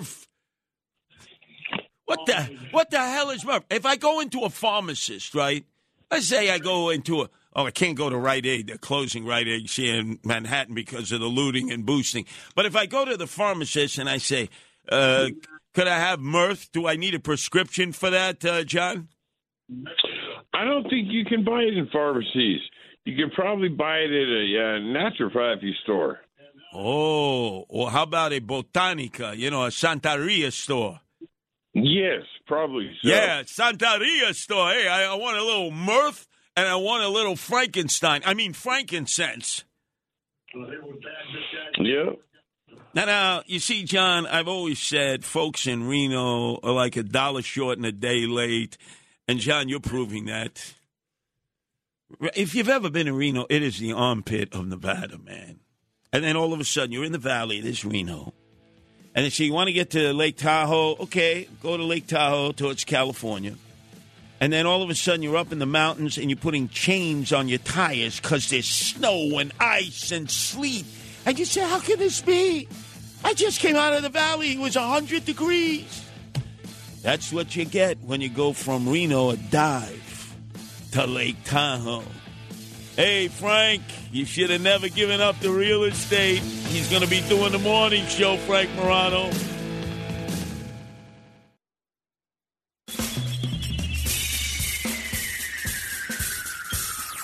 This is The Other Side of Midnight with Frank Morano. They're running a strange program, y'all. Now, here's Frank Morano.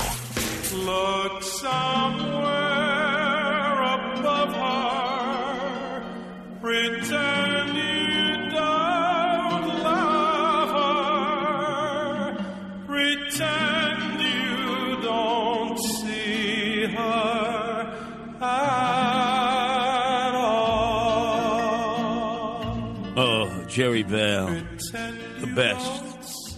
I should do an hour a week just on 1 hour Jerry Vale. Next week, 1 hour Bobby Vinton, the Polish Prince. next week, 1 hour Perry Como. And then next week, 1 hour Uncle Floyd. Well, maybe not Uncle Floyd. With the pork pie hat on, right? Oh, come on. I picked the best music, right? There's no doubt about it. I conflate the best music. And the reason I'm playing this Jerry Vale classic, my mother, Francesca, loved Perry Como and Jerry Vale. We didn't play Sinatra in our house. Little Tony Bennett. No Sinatra, no. My wife is blind as a bat. Nancy, blind as a bat. I'm going to get to that momentarily, but I got to give you an update because even blinder than my wife Nancy is Kathy Crime-Wave Holcomb and the superintendent of police from Albany. He's over in Buffalo. He's doing press conferences. They're screaming at people, you need to stay off the roads. The plows can't get through. Our fire trucks are stuck in high drifts. Our cop cars are stuck. In the meantime, you see video footage of looters who are in snowmobiles going up and down, looting. They first started off in East Buffalo. Now they're in West Buffalo, Fruitvale. Oh, my God. I'm looking at the video. I'm saying, I know that neighborhood. I know that. It used to be Polish. No more. The Poles are gone. They're out in Lockport and Amherst and Cheektowaga and Tonawanda. Bet you don't have no looting out there. And you would think, right, that because it's total mishigash, total chaos, and Kathy Crime-Wave Holcomb is trying to explain, well, maybe after 3 days, there's certain necessities they need, and that's why they're looting. You would think a simple announcement, I realize you're getting a little frisky. You've siphoned off gasoline from cars into your snowmobiles. Now, where the hell they got snowmobiles from, right? I mean, think of it. You're poor and impoverished, but you got a freaking snowmobile. But I'm warning all of you thugs and thugettes, you got 2 hours to get off the streets because if you loot, we're going to shoot you. Cabiche? Or do I need to say it in Spanish, too? Because there are a growing number of Hispanics up there, but they're not the ones looting. Hell no, they're just trying to stay warm. They say, we just came from Nicaragua, Venezuela, Cuba. What the hell is this? We want to go back. What? The only snow we know about is cocaine. What the hell is this? 40 feet of snow. I'm going back. I'm going to cross the border from Texas. You imagine these illegals coming in here now if they work their way up to Buffalo, because some of them did.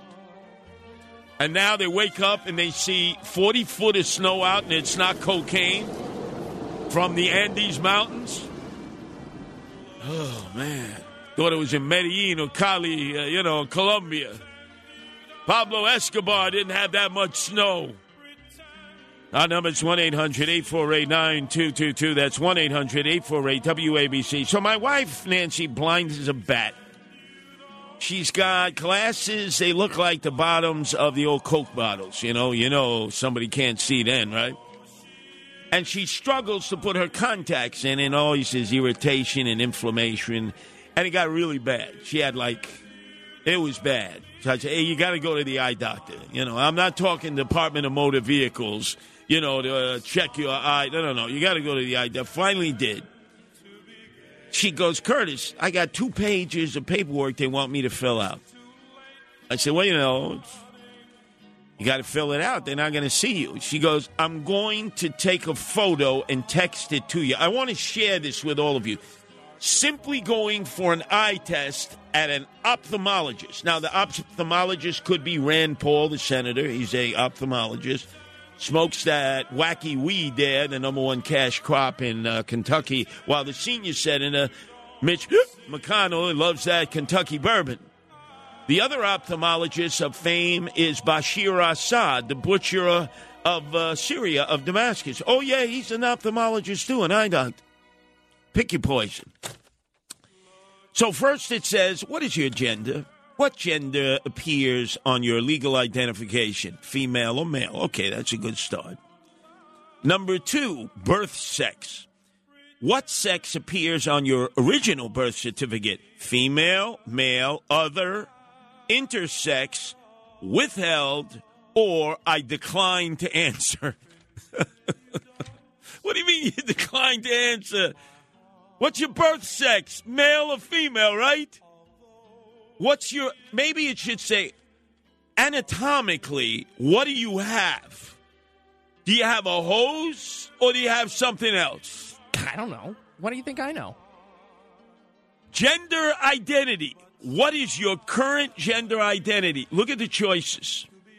Female, male, non-binary, GNC. Isn't that where you get your vitamins from? GNC. Gender queer, trans female, male to female, trans male, female to male, various, other, and then they have a line. Withheld, decline to answer again. What does this have to do with being able to see? I have no idea. Then name your preference to identify with. Preferred L names or preferred F names? What is an L name? I kind of figured preferred F name would be preferred female name, right?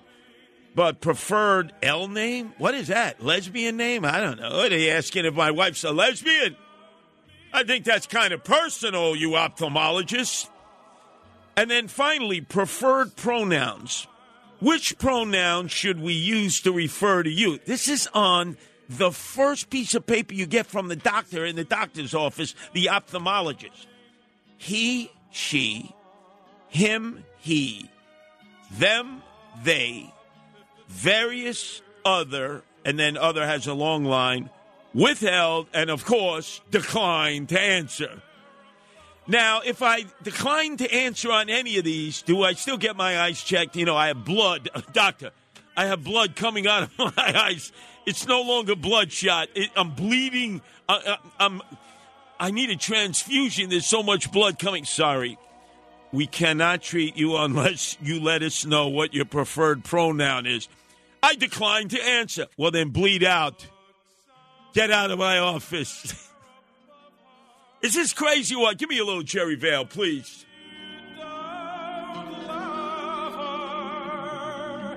Pretend you don't see her. Now, how do I know what my wife is if she won't fill out the paperwork, right? Pretend you don't see her. I see her. I see her. To me, she's female. Anatomically, she's a female. Now, what happens if, in filling out this form before getting her eye test, she all of a sudden puts various other preferred pronouns, right? Then what do I do? Do I say, well, I'm bisexual, right? Because half the time my wife is a female, and the other half the time she's a male. This is crazy. This is all for a freaking eye test. Sing it, Jerry. Sing it. Look somewhere above her. Pretend you don't love her. Pretend you don't see her at all. Jerry, you can't call her anymore. Can't call her a her. Imagine how difficult it would be singing these songs so as to not piss somebody off. I decline to answer. Withheld. Oh, I'm sorry, I can't see you. I realize you need a transfusion, right? Triage, you're bleeding out. Well, you got to fill this out first. A decline to answer. Sorry, I can't see you. 1-800-848-9222. That's 1-800-848-WABC. And now it's gone from the sublime to the ridiculous. Look at this. The United States Marine Corps, our own Lieutenant Colonel Greg Kelly. That's right, here at WABC, our mothership connection. Can I mention that on the Frank Morano National Network? Or will the affiliates get offended? No, they'll say, oh my God, you're at WABC. That's always been my dream. Shh, don't mention it. It's like we have to hide it, like we got to be ashamed of it. No, I'm busting my buttons and bridges with pride, like you should if you were a Marine. And I guess once a Marine, always a Marine. So get this, Marines out there. Recruits cannot address senior members as sir or ma'am anymore to avoid misgendering. Now, I'm trying to think. Paris Island, right? South Carolina, right? Down in San Diego there. You cannot address a senior member of the United States Marine Corps as sir or ma'am to avoid misgendering. Sir, no, sir. The exhaustive 738-page study that the Marines first commissioned in 2020 said traditional ways of addressing superiors were holding back gender integration. Sir, yes, sir. Employing gender-neutral identifiers eliminates the possibility of misgendering drill instructors, which can unintentionally offend or cause discord. Sir, no, sir. What would happen with the old USMC? Jim Neighbors as Gomer Pyle. Golly! Surprise. What would Gunnery Sergeant Vince Carter have said? You misidentified me? Sir, yes, sir. Teaching recruits to use gender-neutral identifiers for their drill instructors must be discarded. The importance of respecting authoritative figures regardless of gender. Whatever the hell that means. And apparently the Army, Navy, and Coast Guard effectively have de-emphasized gender in their new and integrated environment. So once again, instead of saying ma'am or sir, recruits in all these services refer to their drill instructors using their ranks or roles followed by their last names. You cannot say sir or ma'am. Sir, yes, sir. Nope. Can't say that anymore. Sir, no, sir. Drop! Give me 60 right now! No, sir. You can't say that! Sir, yes, sir. See, outrageous. They've been programmed, and now we have to unprogram. Dig a latrine! Sir, yes, sir. You cannot use that term. Sir, no, sir. What happens if I'm non-binary? Okay, now... Sir, no, sir. No. And so other jarheads, I can call them jarheads even though I never served in the military, right? I was down in the Gaslight quarter of San Diego patrolling down there, not far from Balboa Park. I got to tell you, on the weekends I'd see some of these Navy guys and Marines there, getting ginned up. Then all of a sudden I'd see some of these Navy guys dancing with the Marine guys, and I'd say, what kind of club is that? And they were using only the term sir. There were no ma'ams there. Just sirs. I think that was a gay Marine Navy club, right? They were talking about swabbing the deck. I have no idea what that means. Oh, Jim Neighbors, he was gay, Did I ever tell you the story about Jim Neighbors? So Jim Neighbors, big star in Hollywood, coming off of Mayberry RFD where he was, what was he, Goober? No, he was Goober. Not Gomer. Not Gomer Pyle, USMC. But I think he was Goober. Oh, man, you couldn't be more hopelessly wrong. Goober ran the gas station, didn't he? That was a different guy. That was his cousin.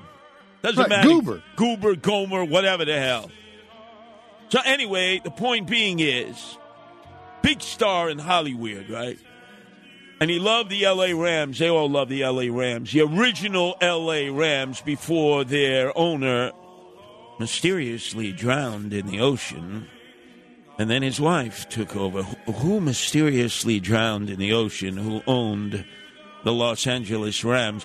I still don't believe that, just like I don't believe that Natalie Wood drowned off of Catalina Island off that yacht with her husband, Robert Wagner, who is still a prime suspect in that, or crazy man, Christopher Walken. What was he doing on that yacht, right? But no, who was the owner of the L.A. Rams at that time who mysteriously drowned off the coast of Cali. Our number is 1-800-848-9222. That's 1-800-848-WABC. So, Gomer Pyle USMC gym neighbors like going to see the LA Rams practice. And the quarterback at that time was Roman Gabriel. I think Roman Gabriel was part Mexican and part Indian. Can I say Indian, or do I have to say First Native person, indigenous person? I mean, I'm so confused. To me, Mexican, Indian, okay? Mestizo, how about that? Can I say that? Roman Gabriel, tall guy, great quarterback, could throw it 90 miles downfield. It was great. And so one day he's sick. And he goes over to the coach and he goes, I'm not feeling well. I think I got food poisoning. Jim Neighbors is going to give me a ride home. Coach says, no problem. Back then, no cell phones, no means of communication. Next day of practice, Roman Gabriel doesn't show up. Everybody knows Jim Neighbors, a.k.a. Gomer Pyle, is gay. And all of a sudden, the rumor gets out that Roman Gabriel is gay. There goes all of his Madison Avenue endorsements. I mean, all of his sponsors cancel. And remember, there's no, like, urban myths then. There's no social networking, no Google, no texting, no nothing. It's just got out in, like, 24 hours. And he had a blood and guts coach, the L.A. Rams, who went on to coach the Washington Redskins, when you could call them Redskins, whose son went on to run for senator of Virginia, and they thought he would be the future president. Who am I talking about there? Wow. We get 2 booby prizes here. You know, I've exceeded my limit, but it's Christmas, right? What are they going to do? Put wood and coal in my stocking stuffer here at WABC? 1-800-848-9222. That's 1-800-848-9222. Whatever. But imagine, here's Roman Gabriel, his entire career. They say, hey, you shacked up with Jim Neighbors for a whole day, right? You were unreachable. They wanted to suspend him. He said, no, I had food poisoning. I couldn't. Yeah, sure, food poisoning. He probably had what this singer had. Oh, here's a third question. Who is the singer who now lives down in Palm Beach, has a huge mansion right on the ocean? Who it was thought ingested, how do we put this in a family-friendly way? Some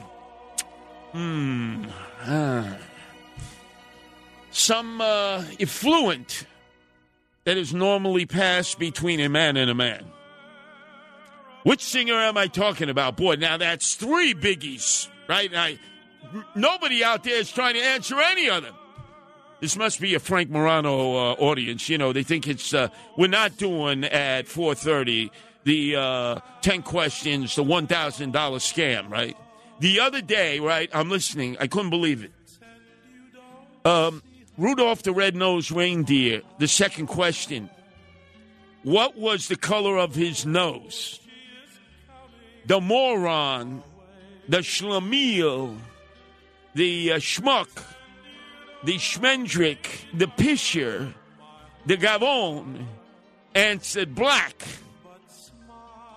What is the color of Rudolph the Red-Nosed's, the reindeer's nose? And the guy said black. You have that? Can I get? Yeah, please play this back. Thank you, Chris Libertini. Let us say hello to Keith on Staten Island. Hello, Keith. Hi, Frank. I've never been up this late to play before, but now, if you don't know the answer, do you do skip and come back, or you just got to guess? No, you got to guess. You're out of luck if you don't know. What brings you up at this time? If you're not usually up at this time, I'm working. Oh, okay. What field are you in? Security. Okay. All right. So we're going to start the timer after the first question.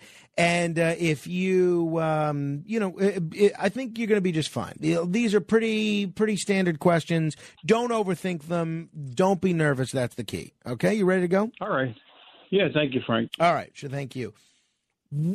Whose birthday do Christians celebrate on Christmas?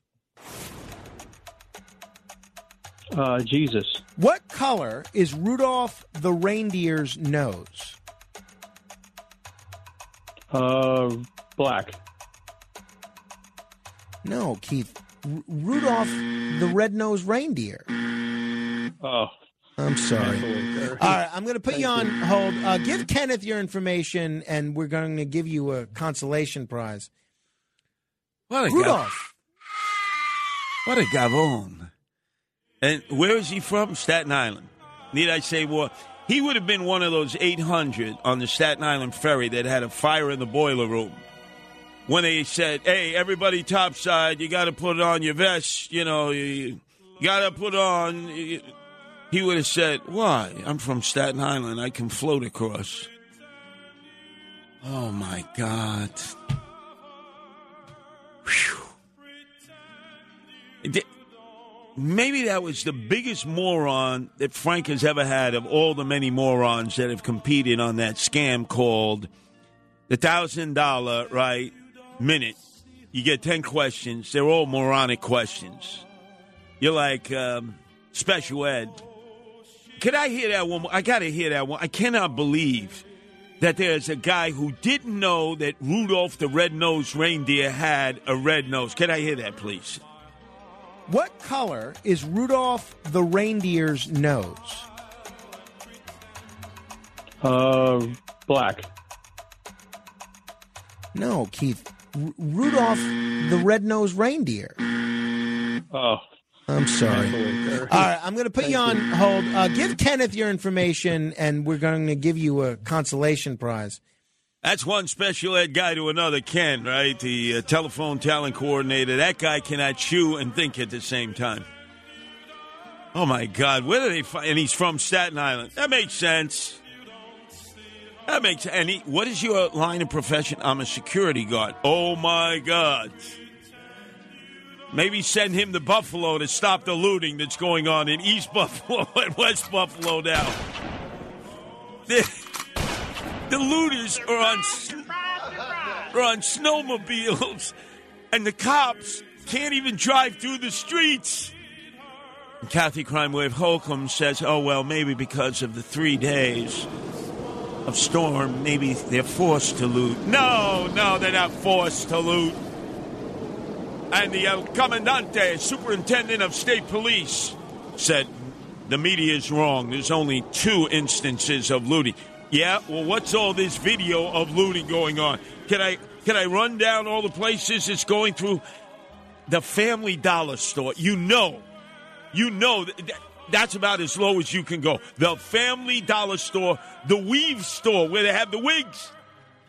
The Weave store. Aaron's. Oh, gosh. Where are all the illegal aliens? They're hiding. They're saying, we got to get out of here. We're going back to Nicaragua, Cuba, and Venezuela. Let's go to Mark, who's calling from Long Island. Your turn to be heard here, Mark. Hi, Curtis. Yes, Mark. Curtis, I wanted to answer your question about the coach of Roman Gabriel, whose son went on to run for senator, and that was George Allen. That is correct. George Allen, who then went on to coach the Washington Redskins. That's right, the Redskins. And that was Richard Nixon's favorite team and favorite coach when he was president. Yes. Curtis, I had something else I wanted to ask you. Of course. As somebody who knows where all the bodies are buried and who buried them, I want to ask you this question. It's about Frank Morano. Do you know why it is that Mark Simone apparently does not like Frank Morano? Because Frank, let me be very direct. I know one thing: Mark Simone likes me. In fact, he supported me for mayor more than anybody else here at WABC. Right, the home of Curtis Lee. No, I got more support from Mark Simone over at Women's Only Radio, WOR. And to this day, when people were criticizing Eric Adams, like we're going to talk about in the next hour, who was missing in action on vacation in Jamaica in Montego Bay. Does anybody here mention? Only Rudy has mentioned. Oh, Curtis would have made a better mayor. No, nobody else. But you know who says it every day? Hey, I told you, I'll let Curtis Lee win mayor. Mark Simone at WOR. Does Frank say that? No. Does anybody else here at WABC say that? No. Rudy, yes. And Mark Simone, every day, people come up and say, hey, he's saying, wow, you see, I told you Sliwa should have been mayor. Imagine, he's with WOR. What happened to the house of Sliwa? Did they forget I ran for mayor? Did they forget? Or maybe they don't want to offend Eric Adams, Swagger Man, who now has a new nickname, Out of Town Adams. We have a hip-hop mayor. Yeah, hanging out with Cardi B and the hip-hoppers in Montego Bay. You didn't think I'd find out? Come on. You knew I'd find out. Come on, Eric. You're easy. You're easy to spot. We have a hip-hop mayor. Yeah, people taking photos of him, photobombing him, and he's taking pictures. Stu Nod, right? He's supposed to be undercover. Can I take a picture? Absolutely. But, Eric, nobody's supposed to know where you are, right? Doesn't matter. It's a photo op. Yes. I walk around with swag in my pocket because I like to share it. After a while, we're going to be in such deep financial straits that if you remember the March of the Wooden Soldiers, the landlord, who was it? Laurel, put his hand in his pocket to try to steal his wallet. And there was a mousetrap in there that went right on his hand. Eric Adams' Bitcoin, that's what he's going to end up with, a mousetrap in his pocket, because he ain't going to have nothing. Oh, the March of the Wooden Soldiers. And now they're telling me it's anti-Semitic and anti-black. What are they talking about? How can they ruin this classic? Max Roach. Now, I know Max Roach was a friend of Benito Mussolini. I recognize that. But it was Walt Disney who loaned Mickey Mouse to him to be in the March of the Wooden Soldiers. Did you know that? And the Three Little Pigs. Yes, lent to Max Roach, his very dear friend, by Walt Disney, who was tripping on acid long before Dr. Timothy Leary had acid provided to him in experimental form by the CIA. Criminals in Action. 1-800-848-9222. It's The Other Side of Midnight with Frank Morano.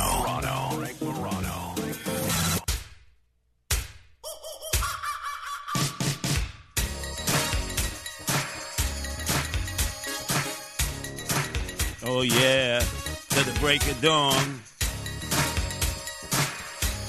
You're not falling asleep on me.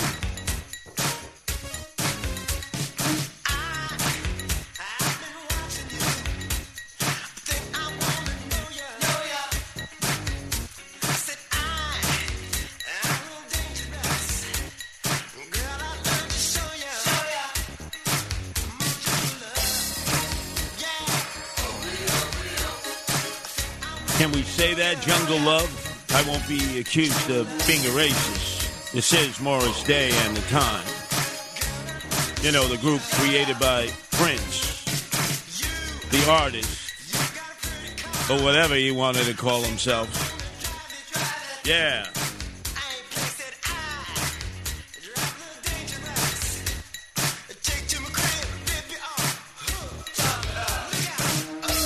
By the way, Frank Morano wants all of you to know he would have preferred to be with all of you, but he chose to host the morning show.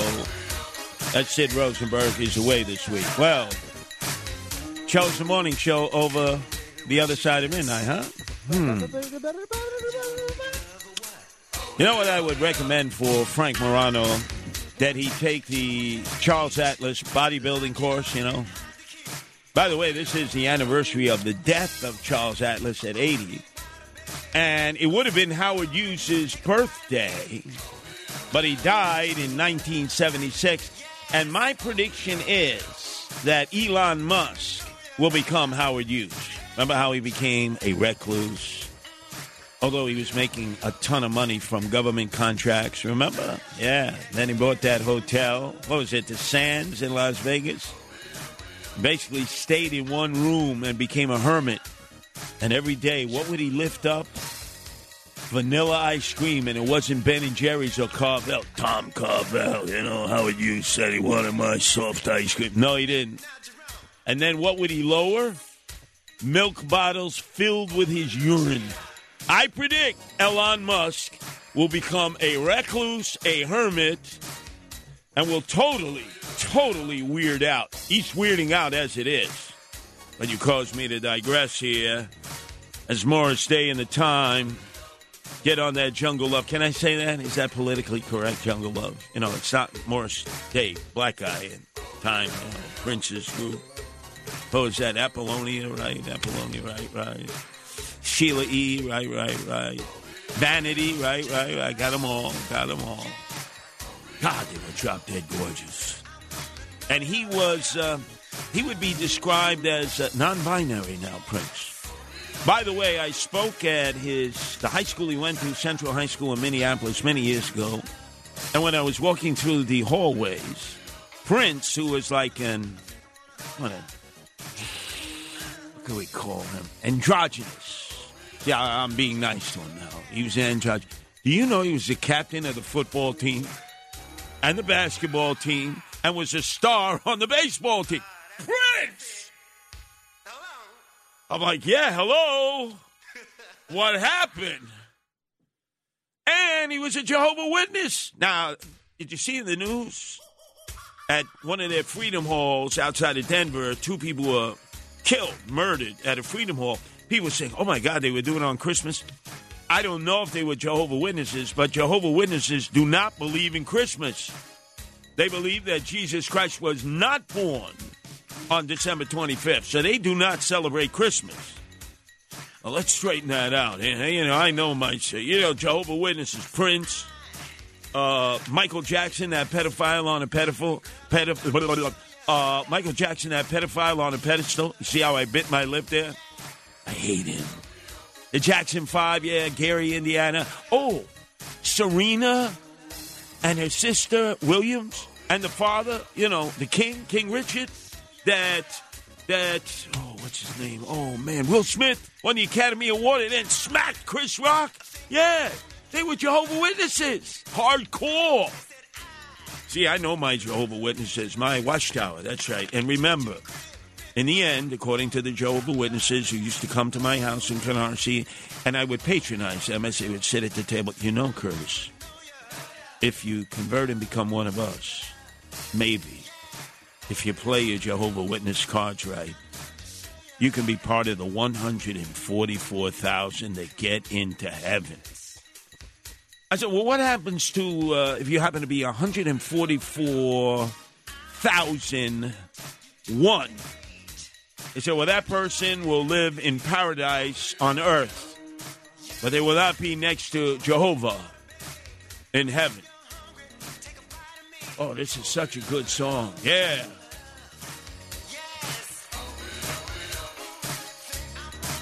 By the way, am I permitted as a McWhitey to use the term Jungle Love? Anyway, let's go to the phones. It's Kevin. Is Kevin calling from Mexico? Are you calling from Mexico, Kevin? Yes, I am. Which part of Mexico? I live about 30 minutes away from Puerto Vallarta. Oh, yeah. I was there one time. You're on the West Coast, right? Yeah, the Pacific Ocean. Yeah, oh, that's a lot of movies have been made there, correct? Well, they made the movie Predator with Arnold Schwarzenegger right where I live. Why did you decide to become an expatriate and move down to Mexico? I worked 25 years in the International Union of Operating Engineers, Local 94, which is very popular in Manhattan. They run all the office buildings, and they run the HVAC, you might call it. I retired at age 47. Wow! And you decided right away to move to Mexico, or you waited some time? No, I had previously been here, and I met an American guy who was married to a Mexican girl, and they had 5 children, and I became friends with him in 1995. So then when it came time to retire, which was 2011 or 2012, I think, then I finally made the move down here. Now, our perception is, oh, my God, you're moving to Mexico. The narco-terrorists, they're battling in the streets. We saw Acapulco. There were some people on the beach sitting in their beach chairs, drinking their mojitas, and there were dead body parts coming ashore. Is that an exaggeration? I know exactly what you're talking about. I got one better for you. In Cancun, these guys pulled up on jet skis, and they had machine guns. And there was a guy on the beach who was a member of the cartel who basically, to answer your question, it's the bad guys going after the bad guys. And in Vallarta, that's what we call it here in Puerto Vallarta, we call it Vallarta. If you keep your nose clean, they're not going to bother you. And I think it's an exaggeration to answer your question. Now, I notice there are a lot of Americans, a lot of expatriates who are moving down there, large numbers, they say. The quality of life is great. The weather is great. They can exist on Social Security where they cannot exist here on Social Security. Would you say that amongst other Americans you run across that seems to be the thread that brings them all together? Yes and no. I know a couple of Americans here that live on $700 a month from Social Security or something similar to Social Security, but they kind of have a struggle. That $700 is not a lot of money per month, but for $1,000 a month, or let's say $1,200 a month, you can do pretty well down here. See, I don't live with the gringos. I live in a village with Mexican people, so everything's much cheaper here. And the inflation here is about 5%, according, as far as Joe Biden's America is like 40%. So you could live down here very cheap, and there is no problem. Actually, I got to say something. There's no police where I live. No police. The cartel run everything, but they run it with an iron hand, an iron fist. So if you steal from somebody or you break into somebody's house, the cartel will smack the heck out of you. So in a sense, it's safer here than it is in Woodside, where I live, Woodside, New York, in Queens, over by Jackson Heights on the 61st Street, number 7 train. Oh, yeah. What I'm saying is I feel safer here than I do in New York. Yeah, well, one stop up on the 7 train, 69th and Fisk, that area now, boy, that's a haven for a lot of crime. So not far from where you were living. And what high school did you go to when you grew up there? Yeah, well, I was born in '64, so I used to get off this train at 74th and Roosevelt and walk home to 52nd Street, and all you'd come across is like a lot of prostitution and stuff like that. People on the street. I mean, I don't mean things have changed, but a lot of trans people. And, they were hookers, but they never gave me any problem. I never had any problem. But the point is, I feel much safer here with the cartel than I do in Woodside. Now, do you travel beyond the compound that you live in? Do you travel throughout Mexico, or you just stay there? I'm 58 years old now. I just turned 58. I've traveled all over Mexico back when I was like 48 and 45 and 43 years old. I went all the way down south where Guatemala is, the state of Chiapas, and also the state of Oaxaca, which is the most beautiful place in Mexico. They got the best beaches, and everything is the way they fabricate clothes and stuff like that. It's just beautiful. Mexico is a beautiful country, and the people here are beautiful people.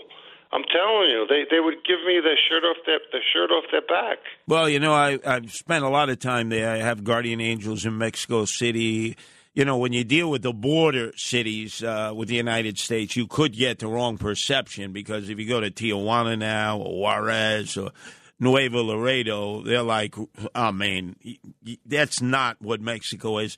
You know where the Mayan temples are over on the east end, north of Belize? That is, like, gorgeous. I when I first came here in '95, I came through Nuevo Laredo, and I went to Zacatecas and Monterrey, and those are dangerous places today. But in 1995, they weren't so dangerous, because you remember El Chapo, he only came to power in about 95. He started rising to power. But the cartel is like so powerful that everybody here, that the little village I live in, they fear the cartel, which means they don't want to hurt the tourism, and they don't want to hurt the gringos, because if they do, the cartel will get angry. And so we're kind of safe down here. There's a lot of Americans and mostly Canadians here in the Vallarta area. But Puerto Vallarta is a bay, like San Francisco Bay. It's a bay, and it's the fourth largest bay in the world, and it's a very large territory. But I live in I just happen to live with the poor. Well, I got to tell you, I spent some time in Puerto Vallarta. It is gorgeous. I can see why they've used it for the background of movies. But now, when I was a kid, because you're pretty much my age, we would read in the geography class that you could take the Pan American Highway right through Mexico, over the Isthmus of Panama, over the canal, all the way down to the tip of Argentina and Chile. And, if you could swim, you'd be able to swim to Antarctica. Did you ever take the old Pan American Highway down there? No, that's a negative. No, I have not. But the funny thing is, the reason I'm living in this little village is a friend of mine I met in Mexico. He was drafted in the Vietnam War. But instead of sending him to Vietnam, they sent him to the Panama Canal, and then he went AWOL, and he went through Central America, and then he met a Mexican girl when he got to Mexico, and me and him became friends, and now he has passed away, but I'm friends with all his children. And that's why they let me live in their house. No, that makes sense. But as far as the Pan American Highway, no, I didn't do that. I just I backpacked around Mexico in 1995, and I came across some people that let me live in their house, and that was like 27 years ago. So I'm still here. I will tell you, Kevin, ever since former Governor Jesse the Body Ventura of Minnesota, who was thought might become the second Ross Perot and run as an independent candidate for president, when he moved to Mexico and he basically talked about all the expatriates who live, whether it's in the Baja, down towards south of Ensenada. Ensenada's okay. Or it's in the mainland. I was shocked. And then I discovered when I was down there whole compounds of expatriates Americans who, again, feel safer there than they did here. And it's a much better quality of life, they say. Obviously, the temperature is pretty much the same all year round. Everything is more affordable. And they can live a little, as this gentleman, Kevin, mentioned, a little more than what Social Security provides you. Who can live on Social Security in the United States now? Nobody. And yet in Mexico, as he pointed out, a few more dollars than Social Security. Let's say you have a pension and Social Security together. You live like a king or queen. You see, so often we get notions about what exists in other countries that are only tailored by American media. Because, American media, everything is sensational. If it leads, it bleeds. It's The Other Side of Midnight with Frank Morano.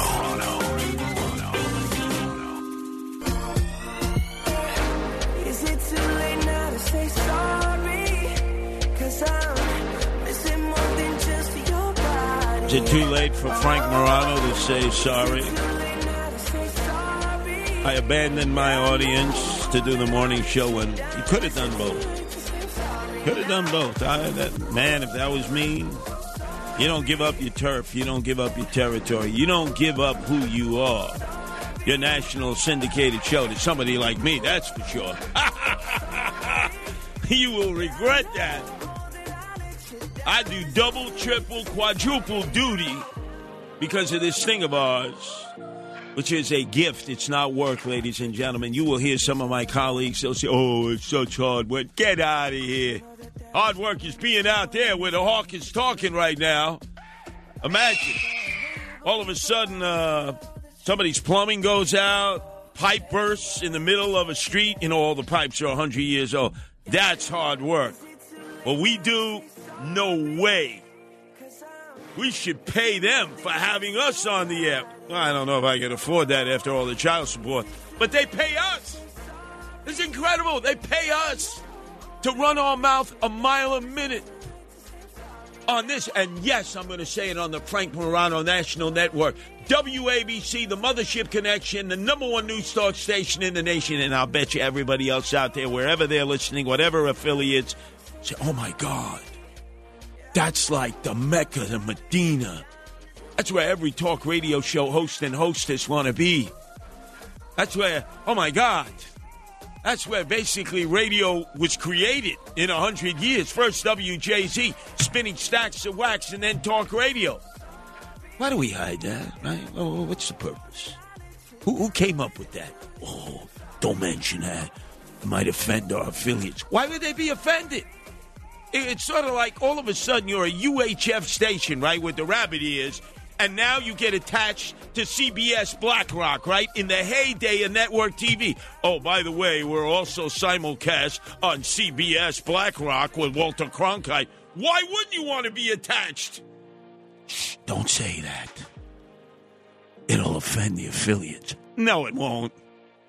Whoever create these rules and regulate, they know nothing about AM radio. Nothing. Let's go to Loretta calling in Brooklyn. Your turn to be heard. Hi, Curtis. I thought about something about frankincense, but first I'd like to address what you said about the ophthalmologist. Oh, yes, the one that my wife Nancy was going to, who at times is blind as a bat. Uh-huh. A couple of years ago, in the beginning of this pandemic, and it was hard for me to get meals. I'm disabled, and I called God's Love We Deliver. They sent me an application, a very lengthy application. So I'm filling it out. And there were sex questions. Sex questions. I want food. I'm 75. At the time, I was about 75. I'm disabled. People were dropping off food for me. I was doing the best I could. And I got to a certain point. It wanted to know about what was I born, okay? Was I born the gender I am? And how was I born? Where was I born? But about sex, what kind of sex was I having and how often was I having it? And I honestly felt like answering the question, sex. What is sex? I'm 75 now. What is sex? Boy, that was a pretty invasive question there. What does that have to do with your eyes? Not my eyes. I'm trying to get food. Oh, just food. God's love we deliver. Oh, Loretta, you should be in Buffalo now because they'd be looting as they are in East Buffalo, in West Buffalo, on jet skis, on snowmobiles.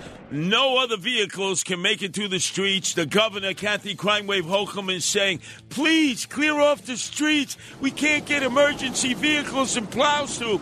But they can get snowmobiles through and loot stores. Even the Family Dollar store. How low can you go?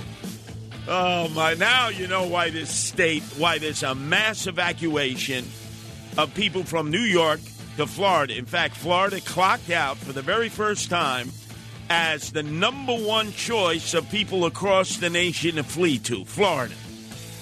And, yep, I have a feeling a lot of people from Western New York, where are they going? Florida.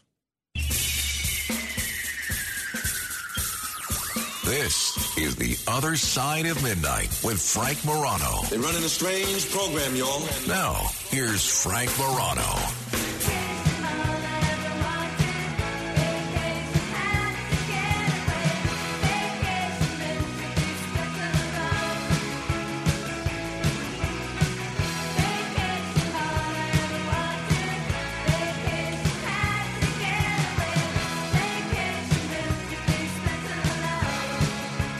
Madonna Mai, the chutzpah, the huevos, the hubris of the mayor of the city of New York, Eric Adams, to decide he was going to cut loose on a 3-day vacation to a place that we have determined is Montego Bay in Jamaica. And I'm not talking Jamaica in Queens, I'm talking Jamaica out in the West Indies. But how in good name did he decide, with the warning that this Arctic freeze bomb was going to hit our area and most of the United States, did he decide, he was entitled to a 3-day vacation? And I knew we had a problem because he never mentioned it. Be different if he said, I've been planning this a long time. I know I just came back from a 3-day vacation in Qatar, to check on their security provisions to learn from Qatarians. Oh, God, was that bull feathers. To then go on another 3-day vacation, it was Thursday night at approximately 6 o'clock, ladies and gentlemen, that the good ship SS Staten Island, the newest in the ferries that go back and forth, a huge boiler room fire took place. 800 passengers leaving the southern tip of Manhattan, heading over to the North Shore by Borough Hall. There's a fire. They're putting on life preservers. Women are crying. Children are crying. They're bringing some rowboats alongside, and they're prepared to abandon ship if necessary. And I knew right then and there something's wrong. Matt Blaze, a man who clearly is a fugitive, a man clearly who has multiple aliases, he would have been gone, because, God, the local gendarme would have pinched him. But I noticed all through the night, not a photo op with Eric Adams, who probably, knowing how he is like lens lice, would have put on one of the flotation devices and would have been in the rowboat rowing, to shore. Yeah, see me, Eric Adams. I'm here. I'm your everyday guy. I'm your Superman guy. And he was gone. And then all of a sudden the next day, and I'm sitting here with Sid Rosenberg at 7:05 in the morning, as I do every Monday at 7:05. I don't know if they want me today, since Sid won't be here. And Friday at 7:05, and I'm telling Sid, while his son is here, Sid, you're living out in the Rockaways now. You just moved there from the Upper West Side. I got to tell you, on the way home, you're going up Woodhaven Boulevard to Cross Bay Boulevard. You better stop at that Home Depot right at the end of Forest Hills. Pick yourself up a generator. Pick yourself up a pump. There's going to be water in your basement, and you better get yourself a buzzsaw in case any trees have been knocked down. They're expecting winds of 50, 60 miles an hour. Oh, Sid, what are you talking about? And his own son. Dad, we live 2 blocks from the ocean. Well, guess what? He couldn't even get home because they closed down the Joseph Adabo Bridge, which connects Howard Beach to Broad Channel, because it was flooded out. And people said, well, where's the mayor? You know, is he still at Club Zero Bond? Where did he go? And all of a sudden, City Hall said, we know where he is, but we're not going to tell you. All hands on deck. We'll take care of this. We don't need Eric Adams, swagger man with no plan. So now he has earned a new moniker, a new nickname, Out-of-Town Adams. He returned to St. Patrick's Cathedral for the midnight mass. Naturally, you knew he'd be back for his very dear buddy, Cardinal O'Connor, with all the money that we shovel over to Catholic charities to take care of illegal aliens that are flooding in as we speak. It's a racket. So he shows up, and they ask him, hey, where the hell were you for 3 days? Oh, I was ducking the New York Post. What are you talking about? I mean, the man cannot even tell us where he was. Then again, you elected a guy who lived in Fort Lee, in apartment 22H. Should you be surprised? This guy, he makes problems for himself. All he had to do is have a press conference. You know, I know there's a cyclone freezing bomb that's going to hit us, worse than has ever occurred. But I got to get out of here. I got to get out of here. In the words of the greatest talk radio host in all of this medium's invention, from Marconi, we say the Italians did it, not Tesla, the Serbians. As Bob Grant, the king of talk radio, would say, I got to get out of here. I got to get out of here. And he did. And nobody would say where he went until somebody ratted him out. That's right. And now all of a sudden he's gone quiet. It's like he's taking a chill pill. Sal Albanese, former city councilman from the Bay Ridge area, tweeted out that, hey, Eric Adams is in Jamaica. And I don't mean South Queens. Jamaica. And then following on that lead, I did the deep dive and I saw, Cardi B is there. The hip-hop monsters are there. So if you declared yourself to be the hip-hop mayor, where would you be? Right there in Montego Bay with all of them. We have a hip-hop mayor. Yeah, enjoying yourself. Meantime, the emergency was here. And I told folks out in the Rockaways, Broad Channel, Howard Beach, they voted for me, not Eric Adams. You see, you're crackers. You're crackers. What do you matter? I don't need them to get elected mayor. So you know what? You got Ugats. You got Bupkis. Our number is 1-800-848-9222. That's 1-800-848-WABC. Matt Blaze, let's crank up his real theme music, as was done by Eddie Murphy years ago. When Eddie Murphy was up near Orchard Park, he was learning how to sing by Rick James, Mr. Buffalo, right? Imagine if they were up there right now. They'd be stuck in their mansion at Orchard Park, which is where they're building the new Bills Stadium, which is where the old Bills Stadium is. And they'd be getting reports that there are guys looting the stores in East Buffalo and West Buffalo on snowmobiles. And what is Kathy Crime Wave Holcomb saying? The governor with her super commandante of the state police. That's misinformation. There's only been two stores that have been looted. Meantime, I'm looking at this thread, this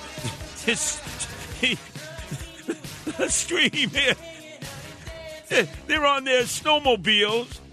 They're looting stores in West Buffalo, East Buffalo. Meantime, she's going, please, all the snowmobiles have to get off the streets because we can't get our emergency service vehicles through and our plows. Police vehicles can't get through. Fire department vehicles can't get through. But you know that what can get through? Looters on their snowmobiles. And they even hit the Family Dollar store. How low can you go, right? Our number is 1-800-848-9222. That's 1-800-848-WABC. Coming up, Frank Morano has texted me, I don't know how many times.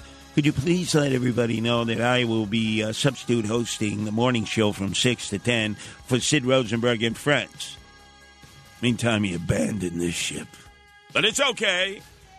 I'm Captain Bligh. You want to pull a mutiny here, Matt Blaze? Go ahead, pull a mutiny. Oh, I see Noam Laden is warming up in the bullpen out there from Jersey City. He's ready to do the hour news from 5 to 6. And then it'll be Frank Morano with no friends in, or whatever.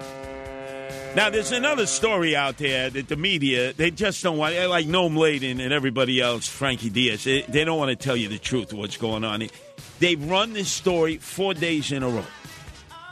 A 60-year-old Rockland County pediatrician was stabbed to death before his body was discovered early Friday inside a sprawling Harlem park. First of all, it's not sprawling. It's Marcus Garvey Park. It's like a very small park, and it's right before you hit 125th Street. So he's in the park at 2:15 in the morning. And they say, well, there's no weapon found at the crime scene. The victim suffered multiple stab wounds to the body and was pronounced dead at the scene.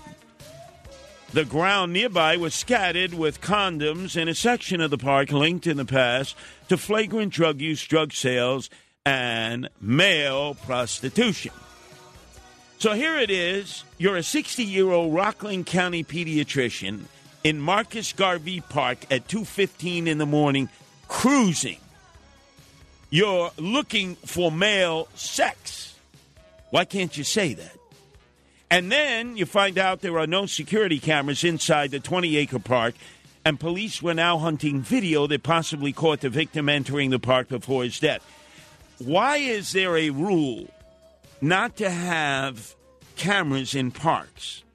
This was a rule that was implemented by Comrade Bill de Blasio, the part-time mayor, the dope from Park Slope, who single-handedly took a wrecking ball to the city that we love. He said he forbade there to be cameras in parks. Why? Why? Now, the reason they're not in Marcus Garvey is because it's a cruising area for gay guys. The reason it wouldn't be in the Rambles in Central Park is because where gay guys cruise. Prospect Park, similarly. I want cameras in the parks.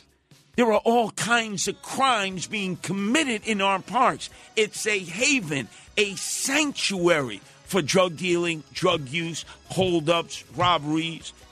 Now, just because this guy went cruising for a gay guy to have sex doesn't mean you should get a beatdown, a robbery, or be slashed in your throat, stabbed, and killed. How are we going to find the guy who did it? If you had cameras, hey, you think? Can anybody come up with a rationale why we don't have these big cameras on in the parks attached to the various poles or even in some cases the trees in the area? 1-800-848-9222. That's 1-800-848-WABC. I would hope some of the reporters, upon Eric Adams' return from Jamaica, Montego Bay, would ask him that. Or more importantly, just stick it to him and ask him why you decided to go on a 3-day soiree to Jamaica in the midst of this weather emergency that was being forecast correctly a week ago. You decided to just pick up and go. Now you won't tell anybody. Vis-a-vis the way Bloomberg used to do it. So pretentious, so obstinate, so obnoxious. I don't have to tell you where I'm going. We know where you're going every weekend to Bermuda. And then there was that one weekend, the blizzard came, right? And you couldn't get back. And who did he leave in charge? The guy he hired to be a deputy mayor who couldn't find his way around the city even if he had a map in his hands. A guy named Goldschmidt, who had been mayor of Indianapolis. He was supposed to be on post in New York City. You know where he went? That weekend he went down to Georgetown in Washington where he had a townhouse. He wasn't around. And then there's Bloomberg coming back mumbling and stumbling. Well, I have a private life. You have a private life? Good. Enjoy your freaking private life. You want to be mayor? You're on call 24/7, 365. Well, I have a private life. Yeah, of course. Who asked you to run for mayor? I mean, this guy was just in Qatar. Oh, I'm in Qatar for 3 days because I have to research security from Qatarians. What? Now another 3 days in Jamaica. Our number is 1-800-848-9222. That's 1-800-848-9222. Can I say WABC? It is the flagship station of the Frank Morano Network. You think I could say the number one news talk station? Will that offend the affiliates? Of course it won't. Who came up with that rule? How stupid was that? And then, right before he just picked up and decided to leave for 3 days, he gave a year-ending interview to Vanity Fair. And you know what he said in Vanity Fair? Get this. When someone says, is it difficult being mayor of the city of New York? He goes, I'll tell you this, the job is not hard. Of course, it ain't hard when you party all the time, you cut ribbons, and you go away on 3-day vacations and soirees. You go to restaurants at night starting at 9 o'clock. Your friends that are crooks, that are convicted felons. You get free meals for you and your posse. Then you go to the Club Zero Bond, a private club. Whatever happens in Club Zero Bond stays in Club Zero Bond. Yeah, that's not working hard. Right? Used to be when we were kids, we were growing up, what did they tell us? Toughest job in America is being president of the United States. Second toughest job is being mayor of the city of New York. Now, you can forget that with Joe Biden. Half the time he's in his basement. God only knows what he's doing in his basement, right? But he ain't working. And now, after 8 years of the slacker, the deadbeat, the ne'er-do-well, Comrade Bill de Blasio, the part-time mayor, the dope from Park Slope, who wouldn't start his day until about 12 midday, and he'd end it at 8 o'clock at night, smoking that Maui Wowie and Hindu Kush on the back porch of Gracie Mansion with his old lady, Charlene, puff, puff, pass. Now we got Eric Adams, who says, oh, the job is not hard. Yeah, because obviously half the time you're not doing the job of being mayor. There are homeless people in the streets, homeless people in the subways, freezing their tuchus off. And where's the mayor? Oh. By the way, after the mayor finally got back, 12 midnight for the Christmas Eve Mass, Cardinal Dolan gave the homily. Let's see, it was 7 hours ago on his thread. He was giving instructions on how to make stuffing. But here was the most important element he was teaching. Could you give us a few of these? Because I think our taxpayers need to know that our mayor, in the midst of this weather emergency, with migrants arriving as we speak, illegal aliens at the Port Authority, another 3 buses couldn't make it here in the snow, so they were dropped off at the Naval Observatory outside of Vice President Giggles Harris's house in Washington, D.C. Could you sort of play for us some of what Eric Adams was teaching us just hours ago at Gracie Mansion? Ooh, welcome to What's Cooking NYC. This is the home of Gracie Mansion, right in my kitchen. I'm going to learn vegan stuffing. We have an amazing chef, and we're going to get stuffing done. Healthy stuffing for you and your family. We got stuffing done. Enjoy. Plant-based. Probably my favorite is this apple pie my mom used to make. It's one of the favorite times of the year. That's so special. Yeah, it was. This was at 7 o'clock Sunday night. He had the chef robe on. I don't know if he was Bobby Flay. I don't know who he was pretending to be. But he was playing chef at Gracie Mansion. Now, you need to know he doesn't spend his nights at Gracie Mansion. He spends his nights across the street from the United Nations, the 90-store building named in honor of Trump. It's a Trump building. And he goes in there, and he doesn't come out until early in the morning. Now, is he knocking boots in there? I don't know. Maybe I'll go knocking on the doors and find out. But the point is, he's not at the mayor's house, and we're paying for that. And then he does chef lessons. What else was he teaching us at 7 o'clock on Sunday night? Ooh, welcome to What's Cooking NYC. This is the home of Gracie Mansion, right in my kitchen. I'm going to learn vegan stuffing. We have an amazing chef, and we're going to get stuffing done. Healthy stuffing for you and your family. We got stuffing done. Enjoy. Probably my favorite is this apple pie my mom used to make. It's one of the favorite times of the year. That's so special. Yeah, it was. It was. Was he Emeril Lagasse? By the way, and then he wants to teach everybody how to survive. You know, times are tough. It's Biden inflation, although he's the Biden of Brooklyn. He knows that grocery prices are up. So for a family of 4, he has a way to help all New Yorkers. No, a bag of lentils. You can make lentil burgers, lentil stew. You can make lentil soup. That bag of lentil only costs you $3 a bag, and it can feed a family of 4 for a couple of days. What? A family of 4 for a couple of days? I'm assuming a couple of days is 2, maybe 3, right?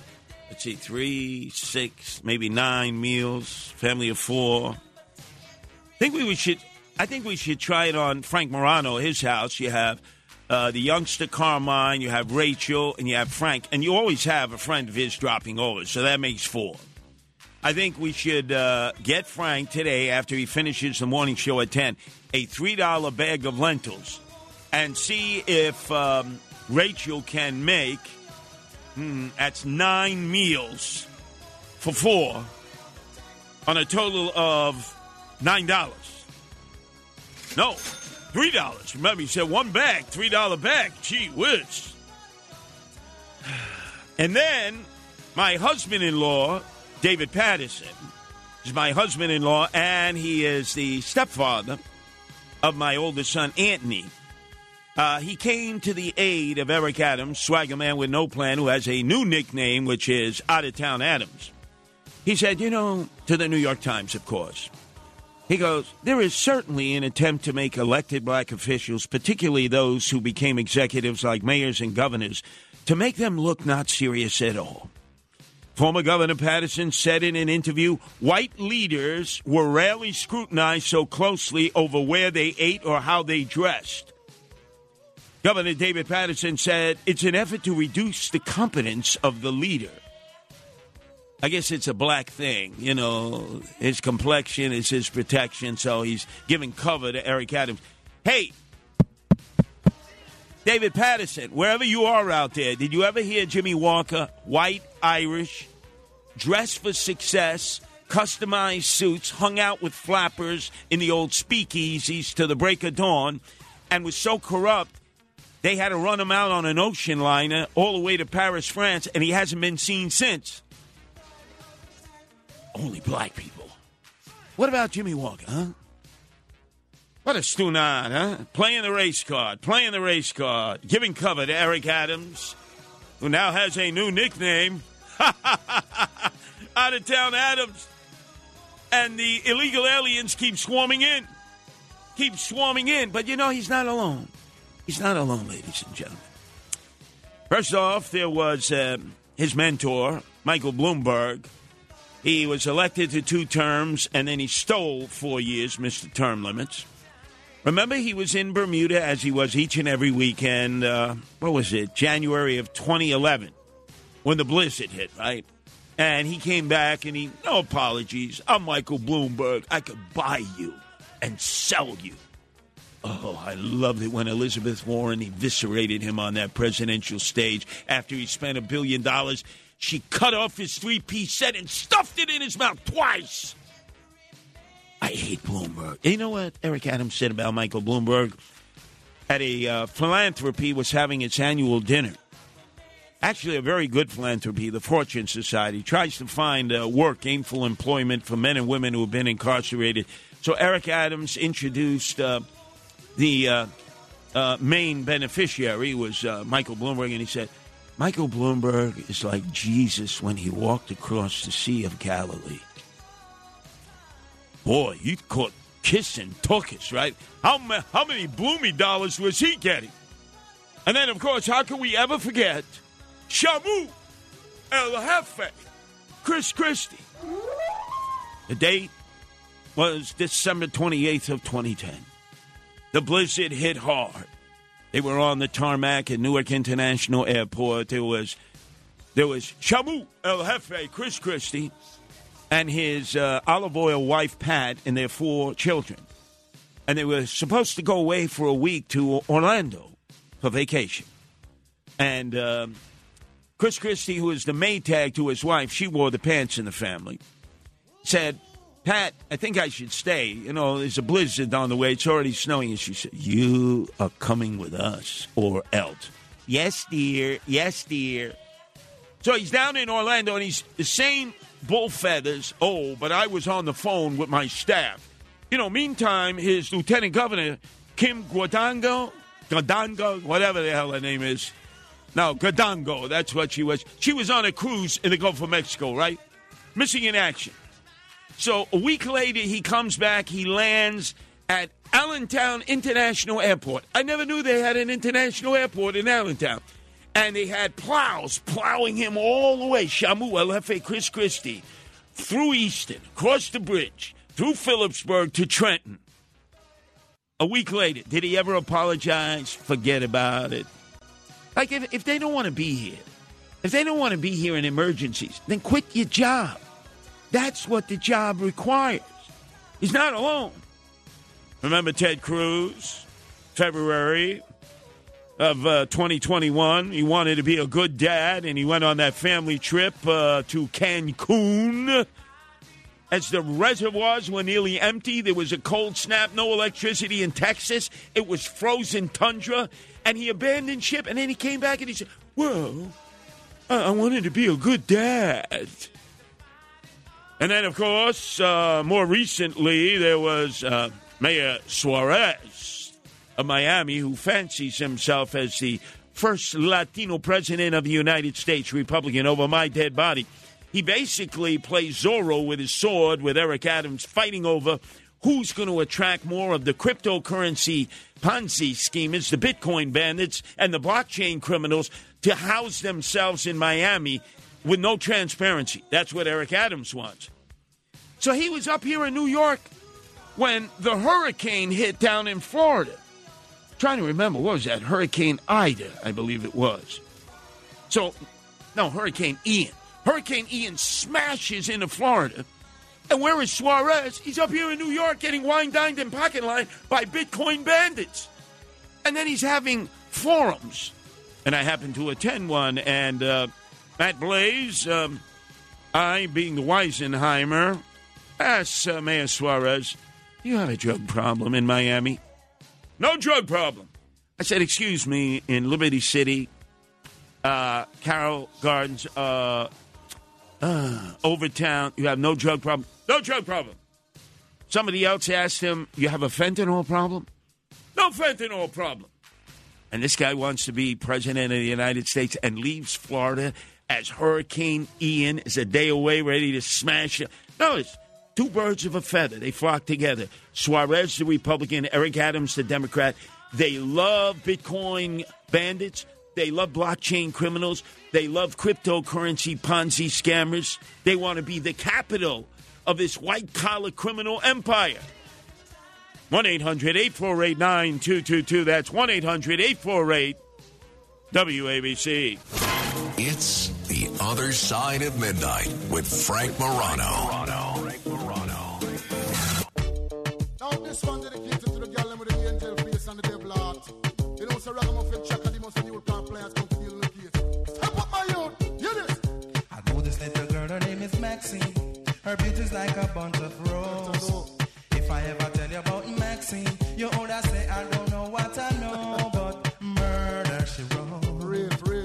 Murder she wrote. Murder she wrote. Murder she wrote. Action with him, a pretty face and bad character. Them the kind of living can hold chaka. Follow me. A pretty face and bad character. Them the kind of living can hold chaka. Say, girl, you pretty, your face it pretty, but your character dirty. Girl, you just a act too flirty. You run to Tom Dick and also hurry. And when you find your mistake, you talk about your sorry. Come now. Have a cozy corner where she jokes and where she jam. She know about Luke, Jack and every money man. Make love with the coolie Chinese, white man and Indian. The wickedest kind of girl that Miss Suppliers go up and down. Know you heard about this girl, her name is Maxine. Her beauty's like a bunch of roses. And if I ever But talking about my wife Nancy, Eric Adams, keep your hands off there. hanging out in Jamaica 3 days, Montego Bay, with Cardi B and the rappers, hip-hop monsters. You believe this? Hey, Eric Adams, I hope you're listening now. You're a blood clot. You're a Yankee boy. You're a rude man. We have the hip-hop mayor. Yeah, you're the hip-hop mayor. When they hang out with the hip-hop monsters, huh? You're going to be the mayor. You stay here. There's an emergency going on. And then all of a sudden, I'm not going to tell you where I am. What is this? What are we playing, 3-card Molly? Guess which West Indian island you're hanging out in? Sal Albanese already ratted you out. Tweeted out. Now all of a sudden he's taking the code of a murder. How do you know, Sal? Well, I heard. And then I did the deep dig. And some of the brothers coughed it up real quick, man. Real quick. Oh, yeah. You haven't been to Flatbush in a while, man. They gave you up real quick, Eric. Anyway, let's go to Robert, who's calling from Manhattan. Your turn to be heard here. The hawk is talking. It's cold out there, Robert. Good morning, Curtis. How are you? Yeah, everything's well. I'll tell you what. Let's skip that. You think it's cold here? You know what it is out in Cheyenne, Wyoming? 62 below. Whoa. Yeah, 7 feet of snow. A friend of mine lives in Moscow, not Russia, but Idaho. He says 7 feet of snow on the main interstate out there. Oh, they'll use that as an excuse for not solving the murder of those 4 students. Yeah, well, I'm not sure where that's going either, although I've heard some interesting tidbits. A couple of nights ago, you had me in stitches, absolutely in stitches, when you were doing the wonderful Lou Monte, and you played, of course, Dominic, the Christmas donkey, and then, wait a minute, and then we're getting to the good part. When you introduced us to Peppino and Topo Gijo. And I thought to myself, my God, here are these 2 intelligent, clever mice. And I said to myself, I wonder if Curtis knows their distant cousin, a very well-known mouse of international fame, known as Speedy Gonzales. You know, who, of course, was played by Mel Blanc, whom I met once at a nostalgia convention. Wow. But I never knew that. No, it's yeah, that's true. By the way, would you remind me again, Gomer Pyle, not Goober. I don't know who played Goober, the gas. Who played Gomer Pyle again? What was it? Jim Neighbors. Jim Neighbors. Is this the same Jim? Wait a minute. Maybe I'm getting confused. Did Jim Neighbors also play Mr. Magoo and Thurston Howell III on Gilligan's Island, or am I thinking of somebody else? Oh, let me give you. That was Jim Backus. Jim Backus. You're right. You're right. Let me give you a little dose of Jim Neighbors in Gomer Pyle, USMC, as he was being screamed at by Gunnery Sergeant Vince Carter. Okay. You remember that, Robert? Yeah, surprise, surprise, surprise. Now, that was him. I got an interesting. One of your callers, the caller who called from Mexico, he had a lot of interesting things to say. Yes. But in his conversation with you, he used a word which I frankly find a bit not offensive, but disquieting. He used the word gringo. You happen to know? You're a historian. You've read history. You happen to know where that term came from? I do. Well, I said I'm thinking of the movie Sierra Madre, Humphrey Bogart, and then the Federale who said to him, I don't need no stinking badge, you gringo. Is that correct? No. That word, okay. The story that has been bandied about, and I don't know if this is apocryphal or not, during the war that we call the Mexican-American War from 1846 to 48, in which Zachary Taylor eventually became president for 2 years, and then came Millard Fillmore, who nobody knows anything he did. But in any case, the Mexican-American War was a war that most historians will say was started by a combination of the Manifest Destiny crowd, who wanted Mexico, New Mexico, half of Colorado, Arizona, and all the Southwest, and the Slavocrats in the Senate. They wanted more territory for it to be slave states. The American soldiers who went down there sang a lot, and they sang a lot of songs, and many of them were Irish Americans, some of whom, by the way, jumped ship and went and fought for the Mexicans. They were known as the St. Patrick's Brigade or the San Patricios. They're still considered heroes in Mexico. But many of the men sang a song called Green Grow the Lilacs. It's a beautiful love song. And the Mexicans heard this, and they heard it a lot. Green grow the lilacs, green grow the lilacs. So it turns out that according to a Mexican folklorist that I met 6 months ago out in the Pacific Northwest, it's quite possible that they took the term green grows and it became gringos. Now, I don't know if that's true or not. Well, let me speed you up towards Pancho Villa and his bandits coming across the border into New Mexico, rustling. Columbus, New Mexico. Rustling. They raided the town. They killed 18 Americans, and because of that, President Woodrow Wilson dispatched an American army under Blackjack Pershing. By the way, you know who was one of Black Pershing's lieutenants in that conflict? Was that General MacArthur? No, George Patton. Ah, Patton. Okay, you George got me. Patton. Now, question. On their way back to Mexico, what was the song that Pancho Villa and his men were singing? Not La Cucaracha. Yes, La Cucaracha. And do you know what it meant? Now, here's the interesting thing. I've done a lot of research about that. Originally, that was a song making fun of some of the heads of Mexico, Madera, Carranza, Huerta. Yeah, the chorus is supposed to – there were two choruses to the song. La cucaracha que no puede caminar porque no tiene marihuana que fumar. That's not the original.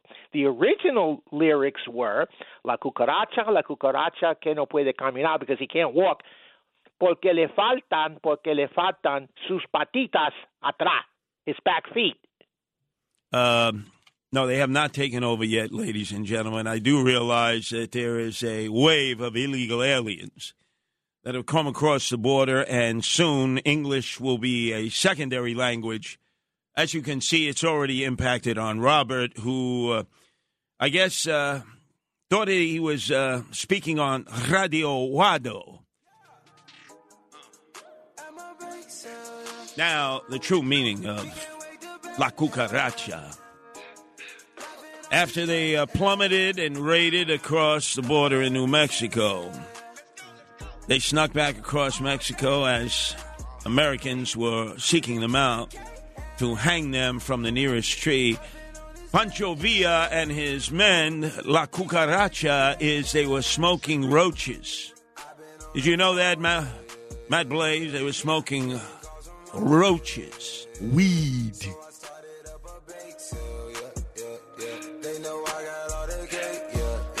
Now, maybe, just maybe, the swagger man with no plan, Eric Adams, who has now earned a new moniker, a new nickname, Out-of-Town Adams.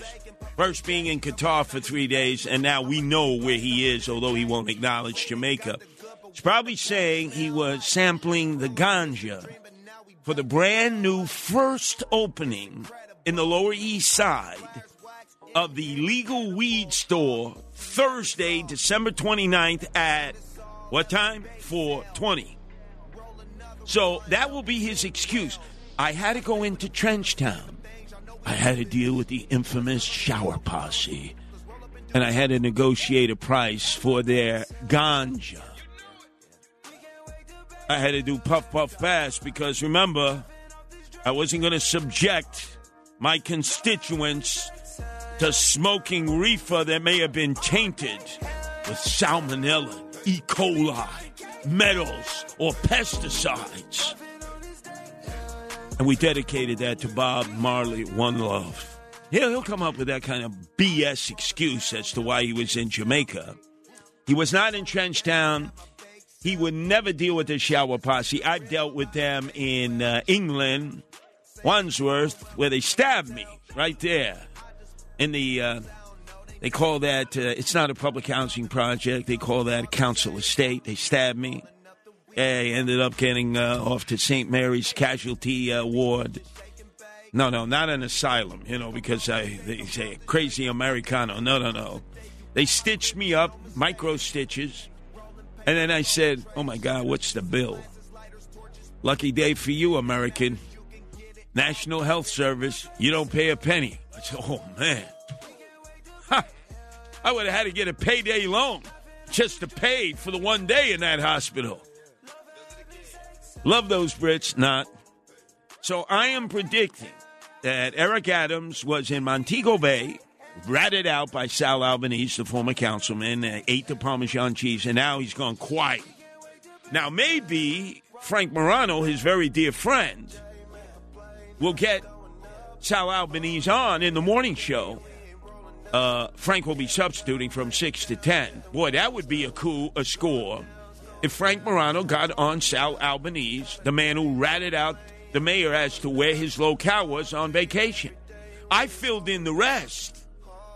Cardi B, rappers hanging out there, sampling the ganj, trenched down from the Shower Posse, claiming that he had to make sure that we were only selling the good stuff in the first ever legal recreational use of marijuana shop, licensed by the state of New York, that will open up on the Lower East Side in the big LES Thursday, December 29th. Mark it down on your calendar at 4:20.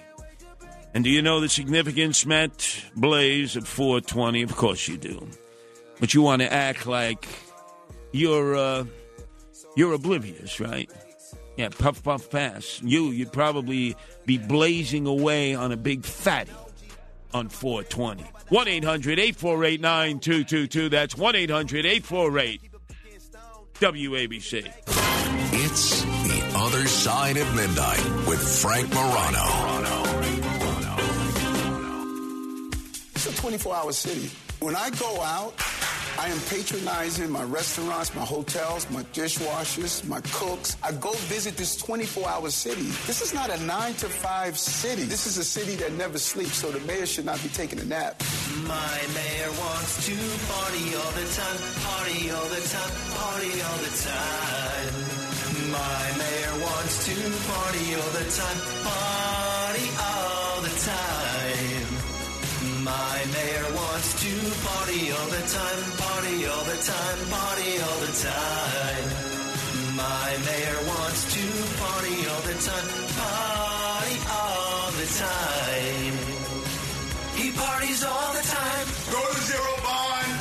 I'm going to enjoy life. I'm a nightlife kind of mayor, so I got to sample the product. That was a great parody by Chris Libertini. The only positive words I've given him all weekend long. I'll say what I have to say to him when he comes in later on today. But I think it is incumbent upon Frank Morano, who will be hosting the morning show from 6 to 10, substituting for Sid Rosenberg and friends, that he reach out to his very dear friend who ratted out the mayor in terms of where he went on his vacation, that they will not reveal to us where he went. Sal Albanese, who tweeted out he's in Jamaica, and that's not South Queens. Think he could come up with it? Come on. Get him, Frank.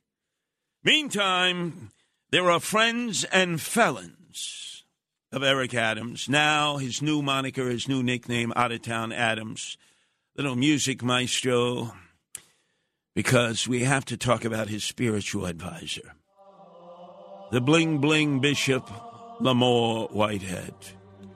As you know, the bling-bling Bishop Lamore Whitehead has mansions galore all throughout the tri-state area at his constituents' expense. Has a Rolex watch that will knock your eyeballs out, but claims that he is doing the work of God. And you know, he had his Glory of God Global Ministry right there on Remsen Avenue, Foster Avenue in Canarsie, where I grew up. And recently he was arrested for extortion and racketeering against one of his parishioners, shaking them down as he has so many years. Remember, he did federal time for identity theft years ago. But in typical Eric Adams tradition, he always says, look, I mentor felons who are now my friends. Can you believe this? This is about as low as you can go. The bling-bling Bishop Lamore Whitehead got into a real estate battle with another church, and booted its congregation out of its house of worship just before Christmas. Scrooge. Whitehead had a work crew change the locks on this church on Foster Avenue near East 59th Street in what the church's lawyer, Nicholas Yokos, referred to as one of the most brazen, illegal commercial lockouts I've seen in over a decade of practice. Whitehead oversaw the work personally, accompanied by NYPD officers. Now, why were members of the 69th Precinct going in to padlock this church with Bishop Whitehead? Got to ask, what were the cops doing with him? He just got arrested by the U.S. Attorney in the Eastern District. And they're hanging out with him? Oh, my God. Whitmore said to the parishioners, get the hell out of this building and get out now. This is mine. And none of you should be squatting here. And then he threw the church's belongings and furniture into dumpsters. Whitehead said, look, I bought this property fair and square at an auction. And I told your pastor that you got to find another place to cop a squat and to have your church sessions. And they said, but Bishop Whitehead, it's Christmas. Please, let us get through Christmas. Bah, humbug, Christmas. You're out in the street. Says the friends of Eric Adams. Swagger man with no plan who now has a new moniker, a new nickname. Out-of-town Adams. Padre Filium Spiritum Sanctum. After 3 days of being on a vacation in Montego Bay, he arrived to sit in the celebrity pew, the first pew of St. Patrick's Cathedral, for the midnight Christmas Mass conducted by Cardinal Dolan, who has done business with the city through Catholic Charities. We've paid close to $1 billion to ferry illegal aliens from El Paso and Eagle Pass in Texas up to the city of New York, provide them with 3 hots and a cot, free optical, free dental, free everything, free Obama phones. We're paying that. $1 billion, tax dollars, secular money, goes to Catholic Charities, overseen by Cardinal Dolan, and the money keeps flowing. It's a racket. Meantime, let me give you an update. On the other side of Brooklyn, the other side of the state is Buffalo. And as you know, it's been 3 days. They've been, can I say, under the weather? Pounded by snow, ice, and sleet coming off of Lake Erie. Governor Crime Wave Holcomb has conducted a press conference. I'm going to give you an update. With her El Comandante, superintendent of all state police from Albany, who has rushed to her side in Buffalo to discount all the video that we have been talking about all night. The documentary evidence is there. There is looting in the east side of Buffalo, along Bailey Avenue, and now the west side of Buffalo. They're hitting Family Dollar stores. They're hitting wig stores. They're hitting liquor stores. They're hitting sneaker stores. They're hitting jewelry stores. And they're on snowmobiles. Thugs and thugettes are on snowmobiles. And she's putting out a plea to them. She's saying, please, you got to clear off the roads. Get off the roads. We can't get emergency vehicles through because you're too busy looting the stores in your snowmobiles. We can't get police cars in. We can't get fire trucks in. We can't get plows through there. Instead of coming to the microphone and simply doing what a governor ought to do. I am giving you 2 hours to clear the streets of East Buffalo and West Buffalo where looting is now rampant. If you don't leave in 2 hours, if you loot, we shoot. If you loot, we shoot. Instead, Kathy Crime Wave Holcomb is saying, well, you know, they've been stuck in their homes for 3 days.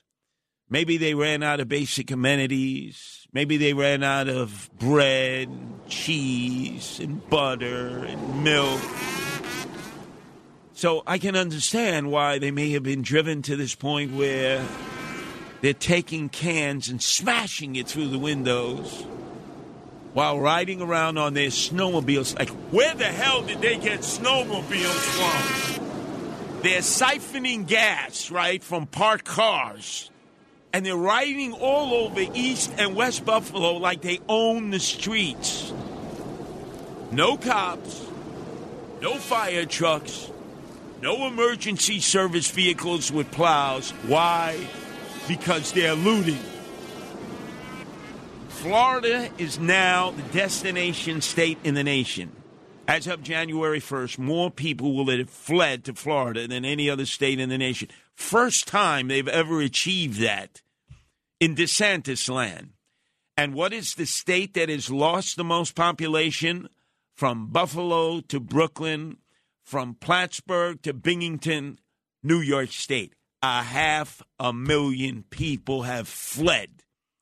And I am telling you, after this snow has devastated western New York, Buffalo, Rochester, and Monroe County and Erie County, right on up to Niagara Falls, Niagara County, I guarantee you're going to see a caravan of people packing their bags and fleeing and heading to either Virginia, North Carolina, South Carolina, the new hotspot, Georgia, Florida, Texas, Tennessee, or parts unknown. And Kathy Crime Wave Holcomb, instead of threatening the looters by saying, if you loot, we shoot, she instead has decided to, in a mamsy-pamsy way, somehow justify their looting. And the El Comandante, superintendent of the state police, has said, no, you got it all wrong. The threat is wrong. The videos are wrong. The YouTube videos are wrong. There's only 2 stores that were hit. My God, how low do you go when you start looting family dollar stores? I mean, how low do you go? Anyway, up next, it's our hour of news with our news director at WABC. That's right, I said WABC, Noam Laden. And then Frank Morano, who will be substituting for Sid Rosenberg, 6 to 10. This is Greg Kelly for Priority Gold. What does it mean to be America's precious metals dealer? It means that you're in touch with the hearts and minds of those who love this country, value our freedom, and want to protect the future. Priority Gold is that precious metals dealer. They've helped thousands of Americans back their retirement with solid gold and silver. Call Priority Gold at 888-506-6439. Receive free shipping, free storage, a free investment guide, and one of the best purchase experiences in the industry. Call now or go to PriorityGold.com.